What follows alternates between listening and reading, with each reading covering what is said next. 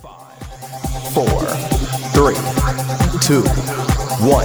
Obi Trice, real name, no gimmicks. Who are you? He had a voice that could make a wolverine purr.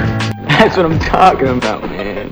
Wait a minute, I know you. You got the name tag. You're in my world now, Grandma. I know that, dude. He's a modern day Yoda. I'm your Huckleberry. Allow myself to introduce myself. Greetings and salutations. We came, we saw, we kicked its ass. You're excited. Feel these nipples. That boy is good. Mm-hmm. Good and terrible. Well, I have a microphone, and you don't. So you will listen to every damn word I have to say!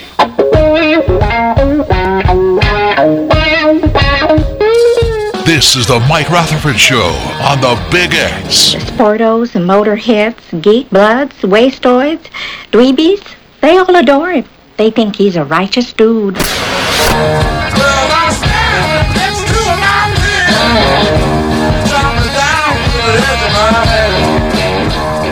All right.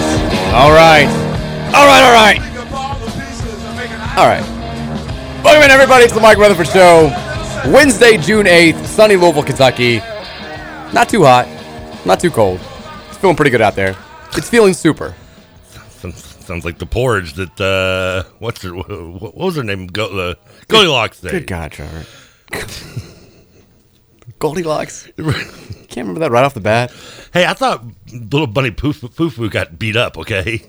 That was a Golden Trevor moment. When I'm talking about, we were talking about Peter Cottontail. You're like, well, he dies at the end. I'm like, no, Peter Cottontail does not die at the end of the famous Easter story. By the way, welcome into the Mike Rutherford Show, a.k.a. TK and Friends. Trevor's now analyzing his Arby's straw. He looks shocked. Is it one of those paper straws? Oh, you're not going to like that.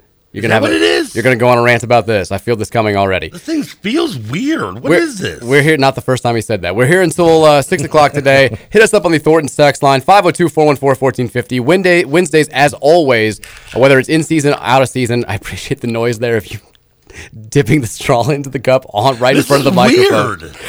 Wednesdays are great text line. Hold on. Wednesdays are great text line days, whether we're in season or out of season. We want to hear from you today because there are a few things going on, but we feel like you guys can direct the conversation here. It's always a great text line day, but today especially we want to hear from you. We also want you to go to one of the 75,313 area Thornton's locations. When you do, make sure you've downloaded that Refreshing Rewards app. Join their Refreshing Rewards program. It's going to save you money every time you need to fuel up the pump. It's going to save you money inside as well if you want to pick up a goodies from inside Thornton's. Best gas station to go to if you need food. They've got dedicated employees whose job is solely making sure that they have the best food possible for you. Nice little coffee in the morning, some donuts, little croissant, whatever you want. Thornton's has you covered. Text us from there, 502-414-1450. That's the Thornton's text line. Trevor has brought Arby's into the studio once again. He's got his All Elite Wrestling shirt. This is his Saturday. He loves Wednesdays. He's all jacked up. You're feeling good today. I'm trying to discover what it is with this goofy clown straw. I knew this paper straw was going to be an issue. I knew right when I saw you, right when I saw it. I almost said right when I saw you pull it out. I've heard the rumor of these, but I've never had one. You've never actually used a paper straw? No. It's not. I don't like it. It feels weird on my lips. It just looks weird. It looks like a. You don't like anything about it? No, it's too short. Now you were blown away by the. This is unusual. I'm not happy with this. I'm okay with adding a burger to our menu, but this kind of change I'm not okay with. Is this enough to derail the Arby's streak? No, but it's enough for me to ask for if they have any old straws in the back still, like I'm Elaine trying to find a sponge. You were blown away by the speed today, though. Yes, so that it was. I went there and there was 3 cars, and I mean it was Chick-fil-A like lightning. See, you said this off air, and I was going to bring this up. So you've had some bad takes on air. I've had some bad takes on air. We've both had a million bad takes off air. The worst take that I've ever heard in my entire life comes from my wife. She is the only person who believes this. I haven't not found one other person who says this. She thinks the way that they do things at Chick-fil-A, where they have the employees come out, they come to the cars, they don't wait for you to get. She says it's counterproductive. She thinks it makes it slower. No. I've never heard anyone be more wrong about something in my entire life. Like Chick-fil-A's service is a meme. Like it gets referenced all the time. Like if only the Chick-fil-A people were in charge of the airport security, we'd have nobody waiting on flights or anything like that. She refuses to back down. You think you're stubborn. flying in the face of all logic, all reason, all common sense, she continues to say that the way that they do things is counterproductive. Never heard a worse take in my life. Does it not register her that you fly through that line? I mean, they go through 12, 20 cars in the time your average McDonald's or Wendy's or God forbid KFC takes 15 minutes a car. Here's the deal. Which how KFC takes that long a car baffles me when everything's pre-made. I mean, in her mind, if anything takes slightly longer, if she has to wait for anything, she just assumes there's a faster route. She once yelled at me for not what she sees in you. She once, well done. Thank you. She once yelled at me for not getting through a light when there was a car in front of me stopped at the same light. She's like, you could have made that light. I'm like, there's 2 cars in front of me. Swerve around them. I can't drive through cars. That's not the way this works. This is unbelievable. But yeah, she just, every parking lot we're in, she's like, there's got to be a faster way. Like, you got to do this, you got to do that. I'm like, I can't jump cars. I'm not the Bigfoot. I'm not the monster truck. I find it's hard to believe that someone who I know has the intelligence and style and grace to love the American President movie as much as I do would have such a bad taste. I mean, she does love the Chick-fil-A food, right? Though I mean, she does. We had Chick-fil-A the other night. Yeah, I mean that's okay. That's a given. I mean, you can hate them off the record. You can hate them for what they do outside, but you gotta love their food. I mean, the Chick-fil-A nugget is a gift from God, and they'll probably tell you that too. So, I mean, but the service, no. I mean, there's no one quicker and faster. No matter what Chick-fil-A I've been in anywhere in this country, it is boom, boom, boom. It's right there with you. Worst take imaginable. I mean, yeah, that's Mary. No, come on. That's horrible. You think she's perfect. Everyone's like, how did she end up with a guy like you? Then you hear some takes like this. You're like, starting to get it a little bit. Poor decision maker. I mean, I'm amazed you're still with her. I'm a little shocked. The text line already having fun. It feels weird on my lips and it's too short. Was low hanging fruit for the text line and they jumped right on it. And it's all it's goofy looking. Like it's not even just like a regular solid colored straw. Whatever. I mean, it's red and white striped. It's like I'm hitting an IU player or something. I mean, what is this? It is candy stripes. Yeah. This is one of those things where I feel like everybody has that line where you recognize that something may be good for the environment or good for people, and you just can't. Ain't that good. You just can't bring yourself to, like, mine's air conditioning. I recognize that it's not good for my carbon footprint, not good for the world. There's no better feeling than on a hot summer day walking into your house and just getting blasted by the AC. It feels incredible. It's awesome. That's the smell of summer. I can't give it up. Like, we went to Italy, and it was like the hottest July in the history of Rome. And they have this thing where, like, you can't have the AC above a certain temperature. You can't have a certain amount of appliances going at the same time. It was miserable. I hated it. What was the temperature set at? Too hot. That's all I can tell you. I couldn't adjust it. That's all I know. It was terrible. What are you, like a 12-year-old dad yelling at you the thermostat or something? I mean, we couldn't adjust it. Like you quite literally cannot change the temperature. Well, I'm not going to that country. Man, you're at that. I think there are a lot of countries that have things that you would just screw that place. They'd be no goes. I mean, I get all about saving the environment. Yeah, the carbon footprint, yada yada yada. But I mean, seriously, is it going to really how many years am I adding to this world that if I don't get a plastic straw? It's a little. Do you really tell me paper straws are going to add a decade to this world? I don't think so. I knew you were going to be fired up. I knew it was going to get you going. I knew it was going to get you going. I mean, you want me to recycle? Hey, I've recycled. I mean, I recycled a ton with my mom back in the 90s. Granted, she did it mostly for economic reasons, but that's not the point. Point is it was done. I've made my mark in this world. I fertilize the outside with my dogs. I don't need a paper straw. I just checked the text line, too. The ones right before us. The last one that I saw for KRC was, there's MAGA TJ back in time for summer radio. Can't imagine what KRC was talking about today. Oh, no. I'm sure they went over, gun control and all that good stuff. Gun control, with the Saudi tour, all that. Yeah. Isn't the Congress riot is, hot in the news right now or whatever? The insurrection, the January 6th stuff. Yeah, that's going on. Why is that in the news right now? Are they just, they're having the hearings about it. Oh, is that what it is? Okay. And Jack Del Rio, do you know what he called it today? I know he told me yesterday. He said that was his timeline. But he had a press conference today where he got asked about would you like to clarify your comments? And he talked about it was well, they don't do anything to the people who are the riots, but they have a little dust up at the Capitol. I mean, you refer to it as a dust up, which is the funniest thing, objectively hilarious way to describe what happened. A dust up would be like throwing water balloons at the front door, or maybe spray painting the outside gate. Like, it was a riot. I mean, it's a dust-up. Jack Del Rio, the man who once had his star punter sever his leg or sever his foot because he had brought an actual stump in there to do the chopping wood thing. It was Jeff Lambo or Josh Lambo. Yeah, it was the kicker, not the punter. The worst part was all their players were they're like, this dude's an idiot. What a dumb thing. Like, this is the dumbest thing anyway. And then their kicker just severs his toe and is out for the year. I believe he was also the coach when in that infamous Jags Saints game when the Saints returned the kickoff but missed the extra point. Oh God, was he? Yeah, I know that is as goofy as making your punter try to chop wood in the locker room, but yeah, not great. Del Rio was a decent coach. Well, Jags and Raiders. Overall record would indicate otherwise. Yeah, his best year was the year that the Raiders had Derek Carr and they got off, and then Carr broke his leg in the last game of the season. Sorry, I shouldn't laugh at Derek Carr. Yeah. Sorry, buddy. He's doing okay. Yeah, he just signed like an $80 million extension. I think I can giggle at your doing well misfortunes. For himself. Yeah, we've got. I mentioned this yesterday. I was talking about this recruiting weekend. Going to be a little bit higher profile than people thought. There's a 5-star coming, mysterious 5-star in the mix.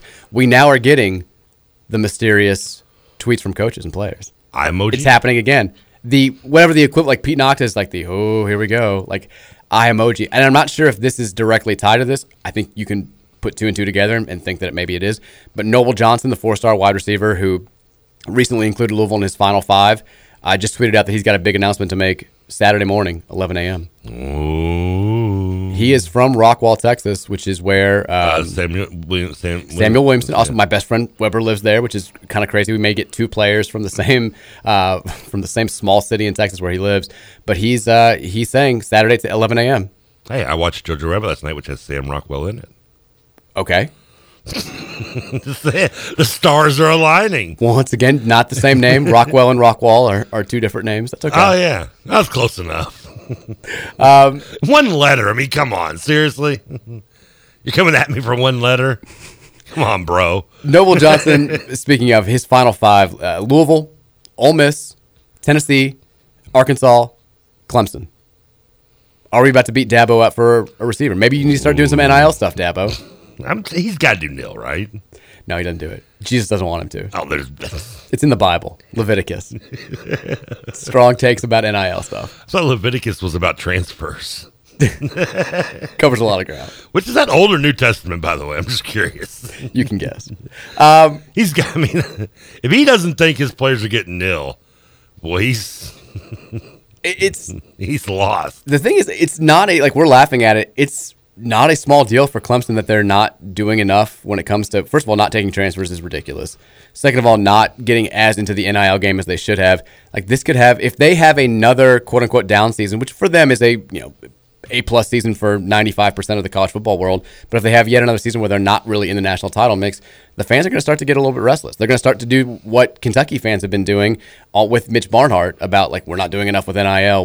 Why is Calipari not adjusting? All that good stuff. You're going to see that same thing happen in Clemson, but it's going to be twofold because in college football, when you lose that perennial national title contender status, I think it's a lot harder to get back. Oh, yeah. And it took them so long to break. It's so tough to break through. And they're really the one program in the last 15 years that's been able to go from, they're pretty good every year to they're competing for a national title every single season and stay there for almost a decade now. Especially to get the consistency that Clemson's had over the last, almost 10 years. Yeah. I mean, you can have your, run-of-the-mill, 1, maybe 2-year little run and then fade back to being a 7-8 win team. Which is what Clemson's program pretty much was until the recent run of Dabo, where they had the Danny Ford title and it was 80 or 81, I forget. Yeah.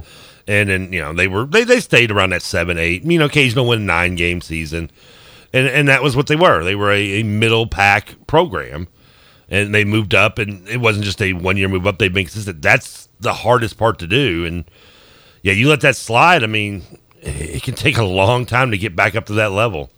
I mean, I'm assuming Clemson's boosters are like, we're not doing nil. We're going old school, just money handshakes or something because they've been paid kids forever. I mean, come on. We know they were getting paid. Free massages. I was going to say, how do you think Deshaun Watson was paying for all those massages in college?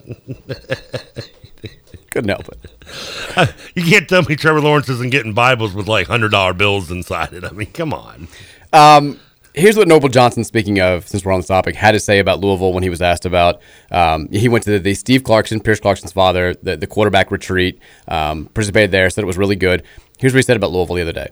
I've got a lot of interest in them. When I came up with my dad, I really enjoyed the visit a lot and really like what they showed me. It's a nice little chill vibe over there. Ooh, yeah. The coaches have chemistry with each other, and there's nothing toxic about it at all. Everybody really gets along. He also went on to say, in my opinion, I'm the best receiver in the nation. But off the top of my head, I think I'm probably best at yards after the catch. No one can get as many yards as me. Satterfield is the new Diabo. I like that. I mean, we've got the, what was it called? The chill vibe here. Nice little chill vibe over there is how it was phrased. I mean, that's what I look for in a program. When you think Scott Satterfield, you think Cali Chill. I think chill vibe.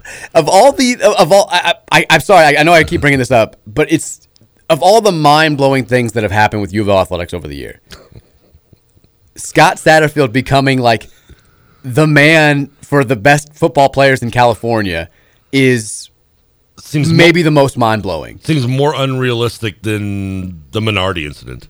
It kind of does. That wouldn't believe. I would, if you were to tell me, I guess, has it been almost 50, 20 years ago, that you just, I guess I wouldn't know who Satterfield was, but you could probably describe him to me in a pretty good description. I would believe the Minardi Hall incident happening before I would believe. Yes. Satterfield going to California. I mean, think about the biggest criticism we've had with this guy over the years, outside of the, just not winning enough in the South Carolina stuff. Like, the biggest criticism has been, well, he's a lifelong Sun Belt coach. Appalachian State lifer. Like, played there, coached there as an assistant. His only other experience outside of there was at FIU. Never been in a big-time program. Never spent much time out of the South Carolina Appalachia area. He comes here. It's a big city. It's a different vibe. He doesn't really fit the culture. They're not recruiting at a high enough level. All of those things combined to this offseason where we're getting the best players from the state of California. And we're looked at as like the cool school by the West Coast. Chill vibe. Pierce Clarkson, NIL, like Cali swag, Cali to the Ville hashtag. Chillville. Could not, like, I loved when we had Keith in, and Keith was talking about, we've heard so long, really since Kentucky started recruiting so well under Mark Stoops, about the importance of keeping the local players home. And, you've got to get not just the guys in Louisville, but out in the state and all this stuff, like recruit like we have in the past with Bobby Petrino and even Charlie Strong to a lesser degree. And, Keith's like, and it's becoming a little bit less important now. And I think we're seeing that. I'm like, well, I didn't know that this was a possibility to like have a path, a connection to California. If we could have been doing this 20 years ago, then hell yeah, I'd have been like, let's go get the best players from Cali. Screw like the 2-star wide receiver from Moore, no disrespect Moore, but like we don't need that kid if we can get the third best receiver in the country who's lighting it up at St. John Bosco in California. I mean, our recruiting base until now was like pre-Lewis and Clark. Like we didn't know anything was beyond the Mississippi.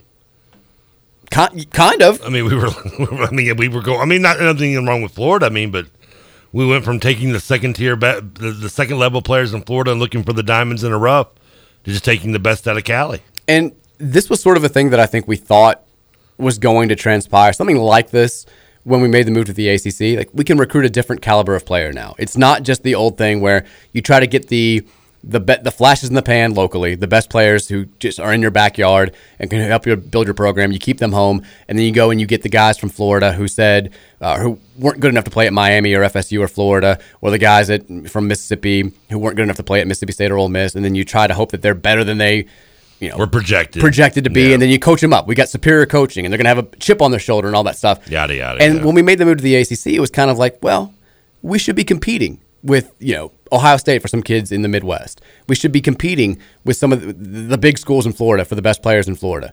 And instead, we're going out to California, and we're competing. Like, we're looking at kids who are like Oklahoma leans. I'm like, yeah, we can probably get them.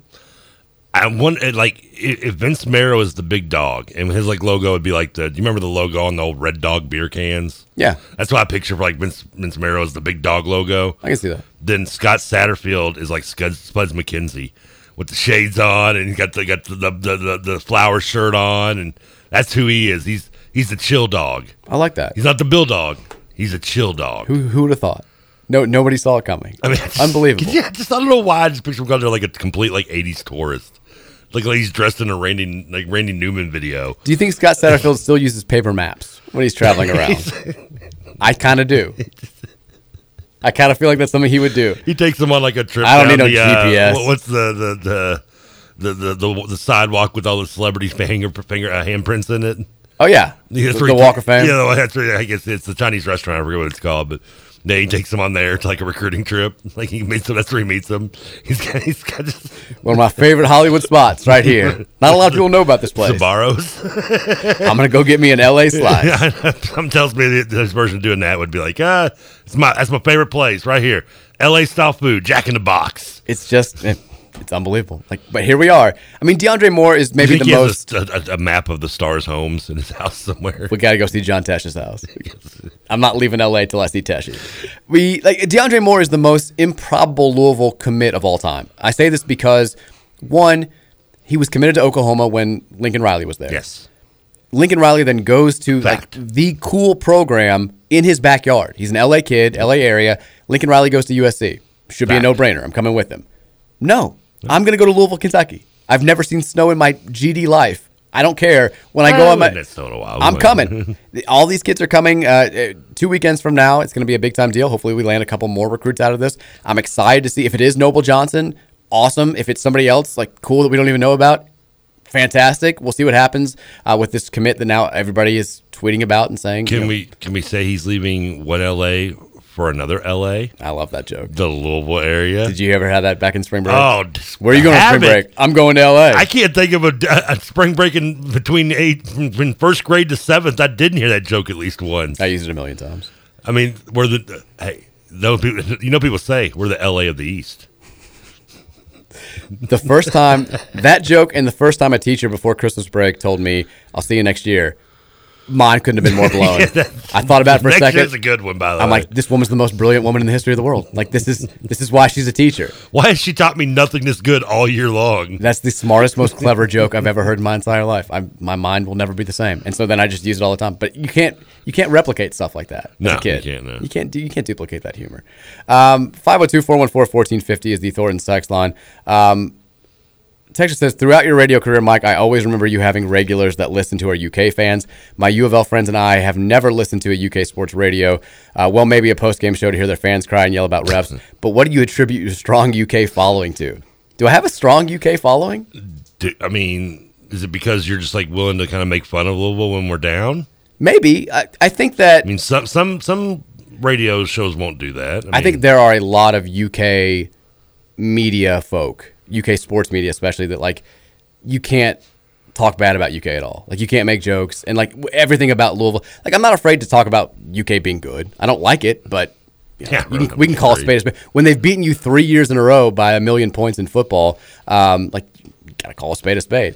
I think there's something to that. I think smart UK fans are looking for smart media, and sometimes there's not a whole lot of it on that side. Yeah, just saying.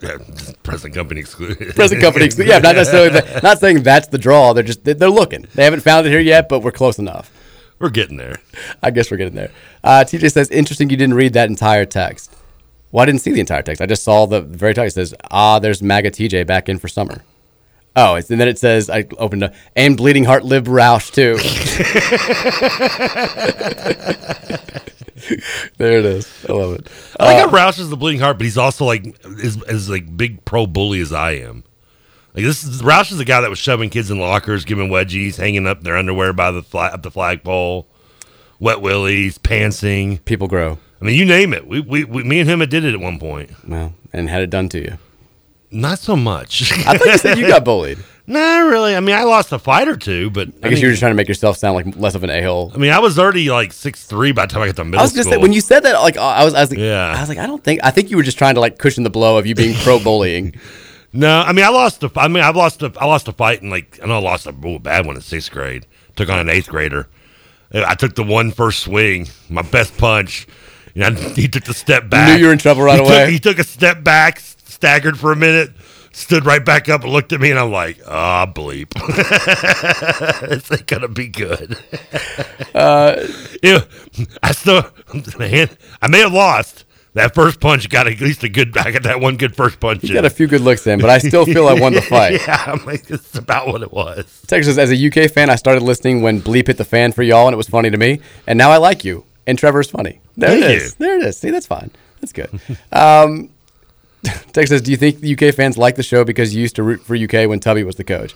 Is it because not true? Is it because we have a Joker Phillips autographed picture in the studio? Well, it's Joker Phillips and Charlie Strong. Well, yeah, that's true. Let's be real. Let's call a spade a spade. We have to take a break. When we come back, there's an update on the Courtney Ramey front that we'll get to. We'll talk about that. I guess I'm sure that will lead us down another. Right? Well, no, we're going to lead us down another rabbit hole that will result in us spending way too much time talking about this U of O basketball roster. So we'll do that after the break. That's the Mike Rutherford Show here on 1450 and 96.1. Keep it locked here on the Big X. Bow to the master. Something fool. I just got tired of doing what you told me to do. But that's a breaks, boy. Yeah, that's a breaks, little man. You tell him. I'm an ass man. Yeah, I'm an ass man.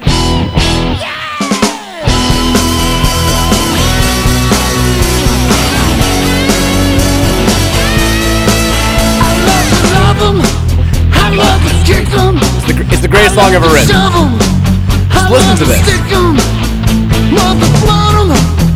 love to watch them. I love to pick them. And I'm gonna kick them. Cause I'm an ass man. Unbelievable that this was written. I'm an ass man. Imagine the person recording this. This guy, whoever's singing this, he at one point in his life had aspirations of being like a big time, legit rock and roll superstar. Well, no, I don't know who performed it, but Jim Johnson, who did all the music for WWE back in the night, he wrote it. I mean, the singer though, like this person, yeah, I'm sure it may have been Johnson. I don't know. He grew up envisioning himself playing sold out concerts in Madison Square Garden, going across the country, going on European tours, and lo and behold, he finds himself 20 years later in a booth, screaming his soul out, saying, "I'm an ass man." Going through the life was supposed to be different. The things you can do with them. Stick 'em, apparently. Yeah, I love pick 'em. Pick 'em, stick 'em, anything. Ass man. Play that song on any summer Friday night, you're going to have a good time. I love the picture, like the creative meeting. They're like, okay, what can we do with the ass? Well, I've got an idea. No bad ideas, people. Just throw out words for me here. Come on. Give them to me. The fact that that got green lighted. They're like, no, this is good. It works. The best part, I think I've told you this, his sons are in AEW. He's in AEW, and both of his kids are as well. And they're called the Gun Club. But every time they come out, the fans just chant "ass boys" at them. I like that. And they play it opposite. They're the heels, like, we don't want to hear. They act like they don't want to hear it. And the more I hear about AEW, the more I like it. See, everybody's coming around. You're all elite. We already know. I'm in. I'm all elite. They got Gangrel. They got Rutherford. That's how it works. I've been saying that for months. We teased before the break. We have an update on the Courtney Ramey front. Courtney Ramey, the transfer from Texas, 1 year of eligibility remaining. He's the highest ranked guard. If you don't count Amani Bates as a guard, he's the highest ranked guard in the transfer portal. A lot of talk here locally that Louisville was in good shape with him. I said this yesterday. Hasn't been a whole lot of talk nationally that Louisville was in good shape with him. You had a report, I think a couple of nights ago, from like the Transfer Portal Report and a couple of other sort of niche college basketball websites saying that Ramey was essentially down to Arizona and West Virginia. We now have a national report coming from On3, Jamie Shaw, who writes for the On3 network. He's the national recruiting analyst. It's behind a paywall, but I can tell you what it says. He is now focused on one school and one school alone. A commitment is coming, and it will be to Arizona. Well, you didn't have to pay to see that news. Yeah, he's apparently not considering Louisville anymore. He is focused on Arizona. He will be probably committing to Arizona in the very near future. So who's the second best point guard left on the in the transfer portal? I'm looking at the portal rankings he's right now. He's soon to be the best. He's soon to move up that ranking. It's becoming more and more plausible, and I don't know what I'm going to do if this happens. Joey Baker's climbing these charts. Oh, God. I thought you were going to say that the kid that went from Kentucky to Texas, Askew, or... I mean, I'd take Devin Askew right now. You kidding me? He's available, right? No, he's going somewhere else. He's already committed somewhere else. He did? I didn't know he was committed. Okay. I knew he left Texas. I didn't realize he'd already committed somewhere else. Where did he end up going? He's somewhere out west. Of course he went out west, because that's what all Kentucky players do. He's California. he was from California, though, I think, wasn't he? Yeah, well, it doesn't matter where you eat, matter day, but it doesn't matter where. If you're transferring from Kentucky, I said this the other day, you're going to the West Coast. That's how it works. You want to get as far away from there as possible. It's the cosmic trade of us taking all the football players from out there. That's exactly right. Can we get some basketball players from out there, please? Well, we've gotten our fair share of basketball. There's got to be a guard from the Pac-12 that wants to go somewhere else. There's got to be. Come here. He wants to come to a chill place. We've got a lot of minutes for you. So Courtney Ramey apparently off the board, and this is there's somebody on Arizona staff that or roster that he's taking the minutes from. So now we take him. I wish. I mean, the domino effect. This was kind of, and I was not over the moon about Courtney Ramey. I've said it a million times the last few days. I think he's a good, not great college guard, but we could really use a good, not great college guard. And I think adding him and Imani Bates was sort of our last hope of being, having a team that potentially could be top 25 good, top tier ACC good. And I could totally be wrong about that. That's me just trying to analyze the roster. Maybe some guys take massive leaps forward.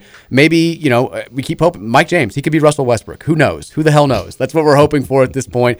Maybe Imani Bates does come here and he winds up showing his 17-year-old form. He gets back to being the best player in his age in the world. That could happen. If that doesn't at this point, without Courtney Ramey and with really not a whole lot of other big-time options out there, and really not a whole lot of average-time options out there, I feel like we're staring down what could be a little bit of a long season. I mean, again, this is on the assumption that Bates actually does come here, which is still not. We have no idea what's going on with Imani Bates. The fact he pushed it back does make me feel a little worried about him coming here. Not that I'm waiting on bated breath for him to decide to come here, but going into the season, if your options are, what do you think is more likely to come true? We get Bates and he plays closer. I don't want to say to the full potential that he was considered having as a junior in high school, but closer to that than he did at Memphis, or Mike James being closer to what we kind of assumed he might be after losing him last year. Well, I still didn't even know what we assumed Mike James was going to. All we heard was buzz that he was being looking good in practice. Was it Goodman that started that? No. It was a writer, wasn't it? It was somebody. Goodman was the one who said the best player that he saw in practice was Mason Faulkner. Oh, okay. Which, Jeff, come on. I'm assuming that was a one-on-one practice. I don't know.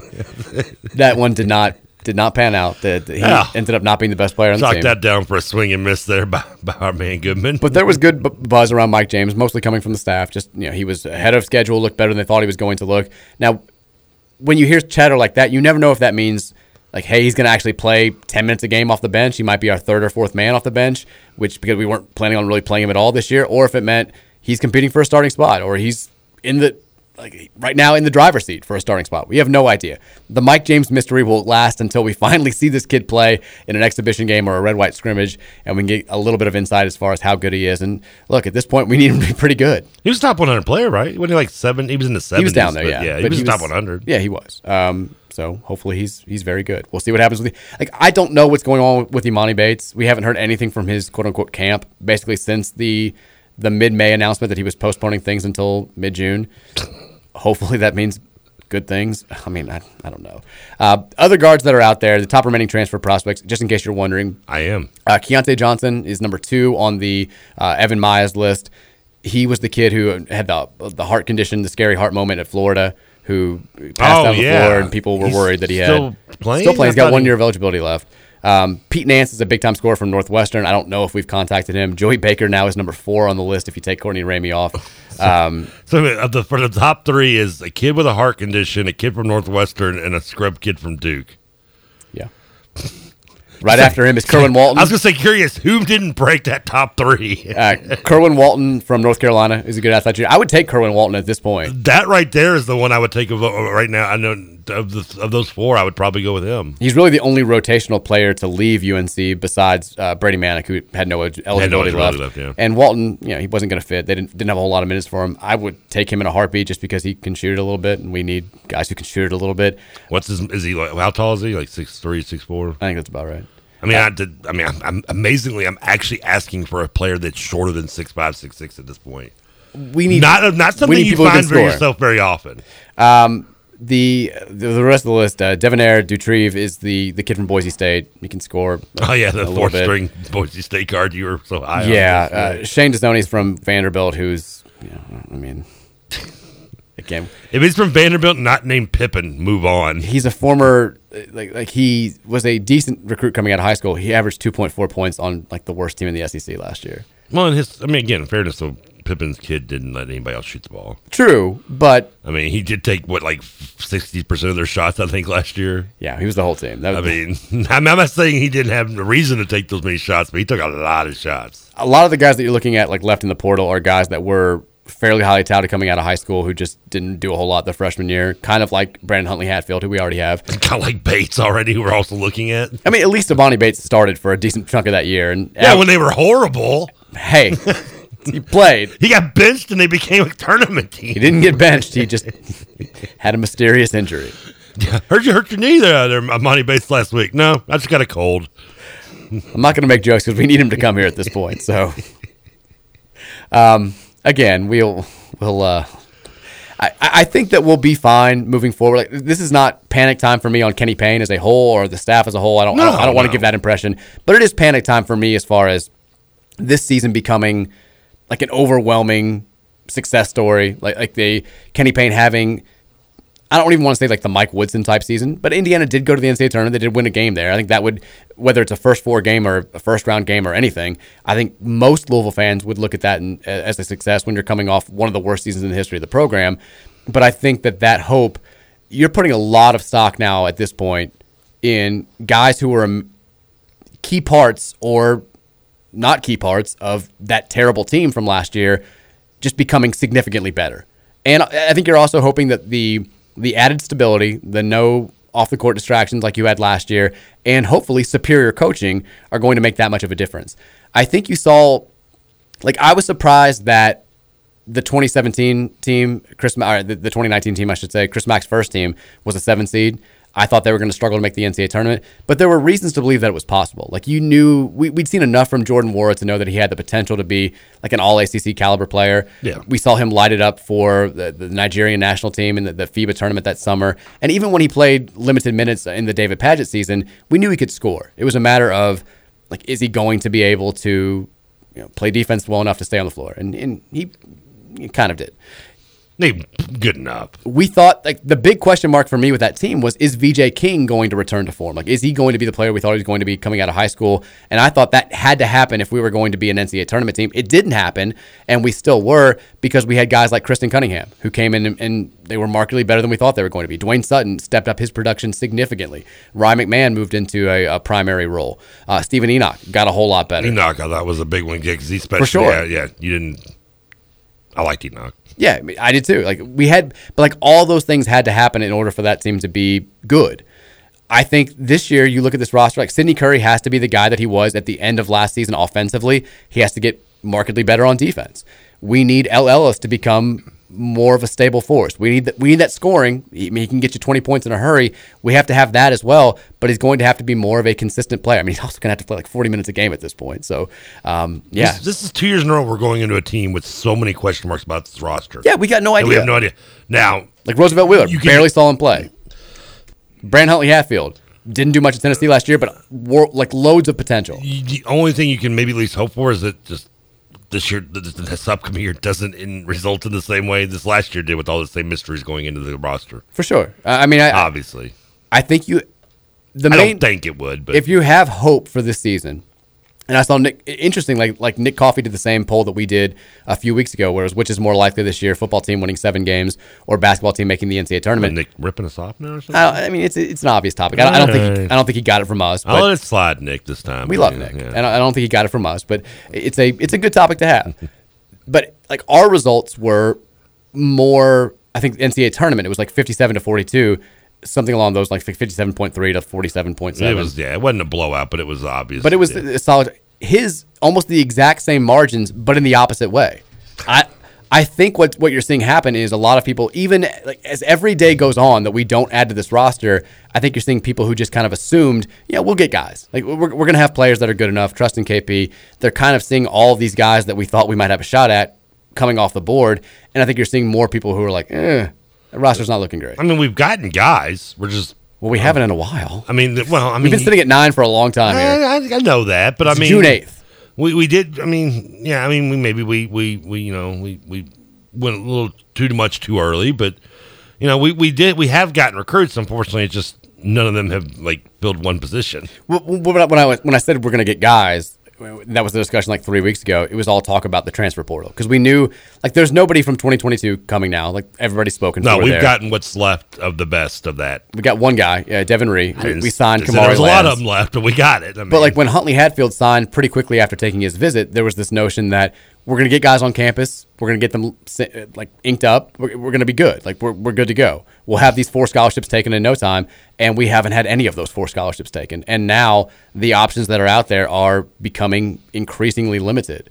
So I mean, if you're KP though, I mean, for all we know, it's not that we can't get the third string guy to Northwestern. Despite we need a guard, he could be being a little more picky about it, and not wanting to just use up a scholarship for multiple years. But that's the problem. Like he was picky for a while. If that's what happened, he was picky for a while. And now all the good players are gone, and now you have to get the third like string guard from Northwestern. I mean, there was the limited amount of good players that were still out there. I mean, there was maybe 3 or 4 names that outside those names that at least at the guard position. There was a plethora. There were a lot of guys out there that have gone to big time programs. We just didn't get any of them. Well, I mean, you had Hunter, you had the Missouri State kid, you had I mean, we don't need to reel off all the names. But those are the only 3 I know off the top of my head that we really talked about as being like. Because those are the only 3 that we were in the mix for. Like other guys just went to like Duke or Kansas. Like the McCullough kid from Texas Tech went to Kansas without a second thought about it. Well, you can't get kids out of Big 12. I mean, we know that now. Most incestuous conference in America. I mean, we know. Although Courtney Ramey now is going to Arizona, so that kind of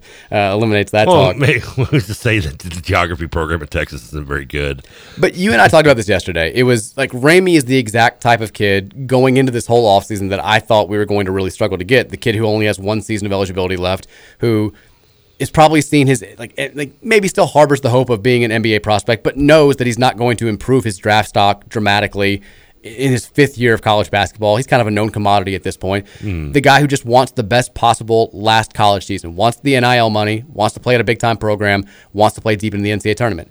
And Louisville is in a position where they can't guarantee that they're going to be eligible for the NCAA tournament. Now, Arizona is kind of in that same spot. I don't know what their timeline is for the IRP. I mean, who the hell knows what the IRP is doing? But Arizona's certainly caught up in this, and there's at least an outside shot, probably a smaller shot than Louisville has, that they might get a postseason ban. But, hey, they're getting kids. Kansas also got a bunch of kids, too. So, Kansas at least is coming off a national title. Arizona's coming off a great season. Yeah. We won 13 games. We did, but also, Kenny Payne, the excitement, all that good stuff. NIL money, it's clearly helping us in football. I'm not worried about KP long term. The buzz, all the good stuff that's happening with the 2023 class and the 2024 class is what we expected to happen, and so far it's what has been happening. But for this first team, yeah, I think I don't think you're a bad fan or you're a Kenny Payne hater if you're kind of saying, like, we've got 9 players, it's June 8th, and the roster we have right now doesn't look like it's going to be top half of the ACC good. I mean, right now with the roster Louisville has, what's your realistic expectation for the season in terms of like win? I don't want to say exact win total, but let's say nothing below 500. I don't know. We've got one guard. I mean, shouldn't that be the expect? I mean, you should expect to be above 500 Louisville year in and year out, regardless of the. I would hope so. Of the roster, I would think. I would hope so, but I mean, it's not just the whole like L. Ellis is the only guard we have, because I get that Mike James can play the 2 a little bit. I get that if Imani Bates comes here, he can play the 2 a little bit, but. I mean, we've had 5 under 500 seasons in my lifetime. Not many, yeah. I mean, we've had has there been that many? 2 under Denny. Yeah, you had the what was it, 1 with Patino? I think Patino was never under 500. He was only because he was just barely over. Okay, so 2, and then Reese this last year. Yeah, this was 3. This was our first under 500 season since Denny's last season. That's 3 losing seasons since at least before Denny got here in 1972. Yeah, it doesn't happen often, nor should it. Yeah, and so I don't think saying that a 500 record or better should be out of the realm of crazy, regardless of the question marks around both the coaching staff and this roster. I don't think it is either. But if you're like, we're saying this as Louisville fans, and if you're an outsider writing a preview of Louisville right now, you look at this and you say, well, they went 13-19 last year. They've got 9 players on the roster right now. 6 of those are from that team from last year. How good can those guys really be? And the pieces that you're adding in are Kamari Lands, who, don't get me wrong, I think is going to be a really good college player, but he's not like a 5-star, one-and-done type talent. That's all right. And then Devin Ree, who's a back-end top 100 kid. Similar boat. And then Brandon Huntley-Hatfield, who averaged like 4 points a game at Tennessee last year. A lot of talent. Like, don't get me wrong, I think all three of those guys can be really good players. But if you're looking at this objectively, if you're a national writer trying to preview Louisville, there's nothing on there that says they're going to be markedly better than they were a year ago, unless just all these guys were, tainted so badly by the Chris Mack era and the lack of coaching and the lack of whatever that they're going to be just incredibly, they just so far leaps and bounds above what they were a year ago, which is certainly possible and is what we hope as Louisville fans happen. But if you're nationally and you're just trying to look at this from a pure objective standpoint, you probably don't predict that to happen. Well, if you think it's not possible, I'll give you a prime example just here in our backyard, just but different sport. Look at the 18 Louisville football team compared to the Satterfield's first year. That was a team that was not, we like to make fun of Dabo saying they were the best 2-10 team or whatever. He wasn't completely wrong. I mean, that was a team that, that team should have been much better. Yeah, if they don't give up on the staff doesn't give up on them. And I'm not saying either one are right or wrong about who gave up who and who gave up first. But, I mean, that was a team that was probably a 10-win team with a good coaching staff. Yeah, I think don't expect the Satterfield only won 8 games with it, but still. That's the perfect comparison to make because that's the hope that we hold on to. And you look at, last year, this was a complete, not saying this team wasn't not that there wasn't a void talent on this roster because there was, but they clearly did not play as well as they probably could play on a regular basis. Because you look at just the Duke and North Carolina games in losses in general. I mean, you can see that these were better teams. They just weren't consistently. I think you look at, because the big offseason discussion going into that 2019, Scott Satterfield's first season was, how much of what happened in 2018 was the players just weren't good enough, and how much of it was the coaching staff checked out and there was just a total all systems failure. And I can admit, I thought it was everything, but I certainly did not think the players that we were bringing back were good enough to go to a bowl game in year one under Satterfield. I didn't. I thought that best case scenario is we go 5-7, we're competitive, we look good, and that team, they end up going 7-5 in the regular season. They win their bowl game. That's what you hope happens this year. Is you say, well, we just haven't seen the real L. Ellis. We haven't seen the real Sidney Curry. We haven't seen the real JJ Traynor. We haven't, we're going to finally get a taste of exactly how good these guys can be because they're in a better situation now than they were for the last couple of years. And then you have to hope Brandon Huntley-Hatfield is just a superstar. And we do get a couple of guys to fill out these final roster spots who can score a little bit, who can shoot a little bit. You have to hope you find a Kristen Cunningham, who was a career 28% three-point shooter and then just shot 41% from three or whatever it was when he was in his one season here. You need stuff like that to happen if you're going to have this. That pendulum swung the other way worse, didn't it? How much did we sell our souls for that one Kristen Cunningham season? Yeah, we're going to give you that, but the next 4 guys you have that shoot over 50%, I'm not going to shoot in the 20s. But you need things like that to happen if this is going to wind up being an NCAA tournament team. Because I'm going to tell you right now, unless we add, unless a game-changing player becomes available and we add him, just adding Imani Bates is not going to be good enough for anybody to be predicting going into the season that we're going to be in the NCAA tournament. We're not going to be in any of these bracketologies. We're going to be picked to finish 8th, 9th, 10th in the ACC. It's going to be a lot of bulletin board material. That's just the way it's going to be. Good though, right? Maybe? Perfectly fine with me. It reminds me of, again, Chris Mack's first season where they were picked 9th in the ACC and he printed it out and put it all over you want expectations to be as low as possible from the national standpoint to motivate these guys. They should be able to motivate themselves after what they went through a year ago. But if they can't, look at how little the rest of the country thinks of you. That's, I think, the best possible scenario for year one under Kenny Payne. We'll see what happens. That's, it's get us a guard. Somebody come here and play guard. Bottom line. If somebody who can dribble a basketball, please come here without looking down. I don't want LLs to die. I'm getting genuinely concerned about his health at this point. He can't play 40 minutes every game. I mean, when he comes out of games right now at this point, who would is Mike James going to run point? Would you have JJ Traynor at the 2? Who would even play point? I mean, maybe Ree or Lands. I guess Kamari Lands would be the best. And he's more of a small. He's a natural small forward. I mean, they're both, at least those two and James are you could. They're legitimate 2-3 size. I guess. We need a backup point guard. And sadly, the only reason I'm going with those 3 as my top options because all the other ones I've seen them dribble. Yeah. And I mean, I sure as hell don't want Withers out there dribbling the ball off the field court. I mean, I'd rather have Malik Williams come back and dribble up the court. Okay. I mean, unnecessary strays caught by. I mean, Dre Davis, I think, was planned on being the backup point guard, because of what we talked about in the show, but then he left. Yeah. Anyways, we'll take a break. When we come back, I want to talk about I don't know if you saw this list of the highest rated basketball games this season. Brad Colbert. Hey, he might be coming back. Did he transfer? He's in the transfer portal. I think he might be coming back. We'll see. We're also going to have Les Pollitt is going to come on to talk about high school football officiating. They need officials right now, not just at the high school level, but the grade school level as well. He'll talk about that at about 4:15. And also, we got to talk about Trevor's bat streak. Did it continue last night? Oh, you baby. can find out quickly, but we'll talk about how it happened coming up. All that and more in hour number 2 of the Mike Rutherford Show. It's on the way next here on 1450 The Big X.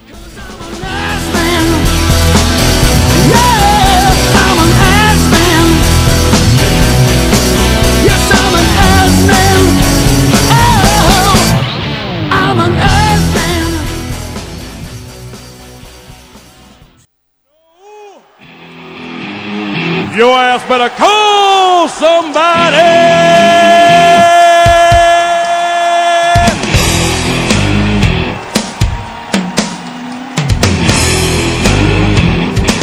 Are we just doing DX today? You nailed it. I figured it was just like going to be like WWF. Oh, you didn't know? It's a DX day. The sad thing is, I told you a few months ago, I think we talked about it on air when I went back and watched like the Judgment Day pay-per-view that was at Freedom Hall that I went to in freshman year of high school. I could still, when he started doing it, when the Road Dogg, Jesse James, started doing the whole intro spiel that he always did, I still could do it. I still, in my head, I was like, oh yeah. Ladies and gentlemen, boys and girls, children of all ages. The whole thing. I was like, keep going. Yeah. Oh God, I don't know if I could do it on something. Now I'm nervous. He still does it, and God knows what he's the done. World Wrestling D-Generation X and the World Wrestling Federation proudly brings to you its WWF Tag Team Champions of the World, the Road Dogg, Jesse James, the Badass Billy Gunn, the New Age Outlaw. That's good. You nailed it. And then he hands the mic to Billy. Yeah. He's like, if you didn't, we're down with 2 words for you. One of life's greatest joys is still doing the DX cross job. Oh, yeah. If I could do it in any sort of public setting, I'm going to do it. It just feels great. It's wonderful. I do it every time I go to Chick-fil-A. I'm like, thank you for my food. Like, my pleasure. I'm like, my pleasure. And I give them to the DX. Well, that seems a little bit unnecessary. I think it should replace the high five. Replace the handshake. By the way, I have a straw update for you. Okay. First of all, it still sucks. No pun intended. Even though that's such a job. But our intern in here, Jen. Is it Jen or Jenna? Jenna. Jenna. Okay, sorry about that. I was close. I just got halfway there and quit. You just blew it. Yeah, there goes. Thanks. She notified me that during the break that apparently the paper straw movement, which I'm still on the fence about, is not because of the environment in general, like saving the planet, but it's about saving turtles. Oh, and this is this like when we would cut up the Coke holders? That's exactly what she said. Stuck in them? And she said that the plastic straws apparently get stuck in the turtle's nose, like they're Charlie Sheen on the set of 2.5 Men or something. Can we take a moment to point out that yesterday I led the show off by talking about how in one of my dreams you front flipped into a creek and snapped a turtle in half? Once again, the show's parallels between life and things that come up organically in the show never cease to amaze me. Your anti-paper straw, you metaphorically are snapping a turtle in half. I'm killing it. This is and on top of all that, what is the one pet I've wanted since day one? You wanted a turtle. I've wanted a turtle. It's all happening. This is weird. I mean, so if I get a turtle though and save a turtle and give it a home, does that kind of eliminate me from having to keep getting paper straws? Because now this is going to sound insensitive. And I mean, turtles really, how do they get a straw stuck up their nose? This is going to sound insensitive. I didn't know they had a nose, really. I'm willing to, because I'm with you in saying that paper straws suck. They're not fun to use. I don't enjoy it. No, I'm an hour into the show, and it's ruining my mellow yellow moment. I'm willing to bear that. Well, I was going to say bear that cross. Probably shouldn't say that. Wow, way to fall into Joan of Arc. I'm willing to sacrifice my comfort with plastic straws if this is something that's going to aid in us having a planet that exists 1,000 years from now, right? I'm willing to do that. If this is a little too large of a sacrifice just for turtles. Well, hey, now wait a minute. This is a huge thing. Everybody uses straws Raphael, every day. Leonardo, Donatello, and Michelangelo would completely disagree with you on that. We got a lot of species of animals out there. I'm just saying, we could lose a few If this turtles. is strictly turtle specific, I don't know if I'm willing to sacrifice my comfort when I'm drinking a fast food soda. I mean, we could let a few turtles go to the wayside, right? Is that what you're saying? I mean, I'm not going to I mean, what's the worst case scenario? They get a straw up the nose. We didn't turn them into soup. Maybe I work in a paper straw like twice a month. But I'm not doing it every day if it's just for turtles. How many straws do you go? I really don't use any. I don't think I've ever seen you with a straw ever. I mean, it's a fair point. I had a milkshake the other night from Chick-fil-A. I mean, granted, you always are drinking. They actually didn't give me a straw. Now that I look back, I had to use one of our own ones from our house. So there you go. Thankfully, I had plenty of plastic straws still at the house. I mean, it was. Listen, it was one thing to make me switch from the styrofoam cup to the plastic cup, which, I mean, because styrofoam cups are just so much more awesome. They keep everything so much chill. That's why I disagree. Chill like the bill, like the recruits look at us. I got no problem giving up styrofoam. But now you're going to make me go to plastic cups to paper. Like, I'm doing a reverse. I want my straws to be plastic and my cups to be, like, styrofoam. I don't want it reversed. It's all... The whole world's against you. It is. We've got we're going to talk to Les Pollitt about high school officiating turtles. coming up at 4:15. Let's take a couple of texts from the Thornton text line 502-414-1450 before we get there. Text us, Mike. I got to know. Did you Google Limax? By the way, I did. I don't know about you Googling that. I Googled the. I almost texted to you last night, but it was like I realized it was like 2 a.m. The Michael Jordan IMAX movie. It's called like Jordan to the Max. Came out in 2000. Okay, that would have been... Because you were like, what is it? It was a 45-minute documentary narrated by Lawrence Fishburne. Okay. I didn't Google Limax. I did Google, like, the Louisville IMAX. Like, is it different? I did, too. I couldn't find anything. No, they still have shows there. I know, but this person was saying, like, it's not a real IMAX. So... they still listed as IMAX on the Science Theater. But that was the whole thing. Like, that's why he called it Limax. Like, other IMAX is IMAX-I. Is IMAX just plural? Other IMAXs in America apparently are much larger and like cooler than our IMAX. Well, there's always going to be something bigger and cooler out there. Yeah. I mean, that's just inevitable. Texture says, I was just tossing it around in my head the last couple of years. Dead serious thought right now. Get DJ to reclassify and get him for 2 years with that large NIL deal. I mean, it's not going to, I don't think, happen at this point, does it? If it's possible, which again, apparently every kid these days can just reclassify if they want to, then yeah, I'd take DJ Wagner next year. Are you kidding me? Yeah. Then if he would have, like, you'd be in the same situation that Imani Bates would be in. Where's Bradshaw's, like, grade status? Reclassify. Hybrid role. I mean, a lot of hybrid roles, a lot of reclassifications. Weren't we looking at a point guard in that class as well anyway? Well, yeah, we've offered a few. Yeah, I was going to say. Get them in there. One of them's got to be able to reclassify, right? They all can reclassify. Nobody goes to school anymore. Yeah. Just reclassify. If I was a kid right now, I'd reclassify my way through high school. I'd do like 2 weeks of freshman year. I'd reclassify to 2023. Done. I'd reclassify and I didn't even finish the high school stuff. You did kind of reclassify. I did. In a way, I kind of did. Texas says Kansas plows right through NCAA turmoil. Arizona plows right through NCAA turmoil and coaching change. Louisville, you have to wait not 1, not 2, not 3, not 4, but 5+ years to get your chance to come back to the party. Is that a play on the LeBron James there? It is how it kind of feels, though. That's what I don't know if they were aiming for that, but it did come off that way. It does kind of feel. The only other school that got caught up in this that kind of had some turmoil, I mean, even Miami, who unfairly got caught up in it and then got taken out of the superseding indictment, they made an Elite Eight this year, first time in program history. They're going to be good next year. The only program that has kind of like sucked was NC State, and they didn't get any sort of punishment from this. But they sucked before it happened. They sucked with the guy they cheated to get. They had to vacate their losing season with Dennis Smith Jr., and all the fans in Raleigh are like, oh no. I mean, it's been, a decade since NC State's had a tournament team that was a tournament contender?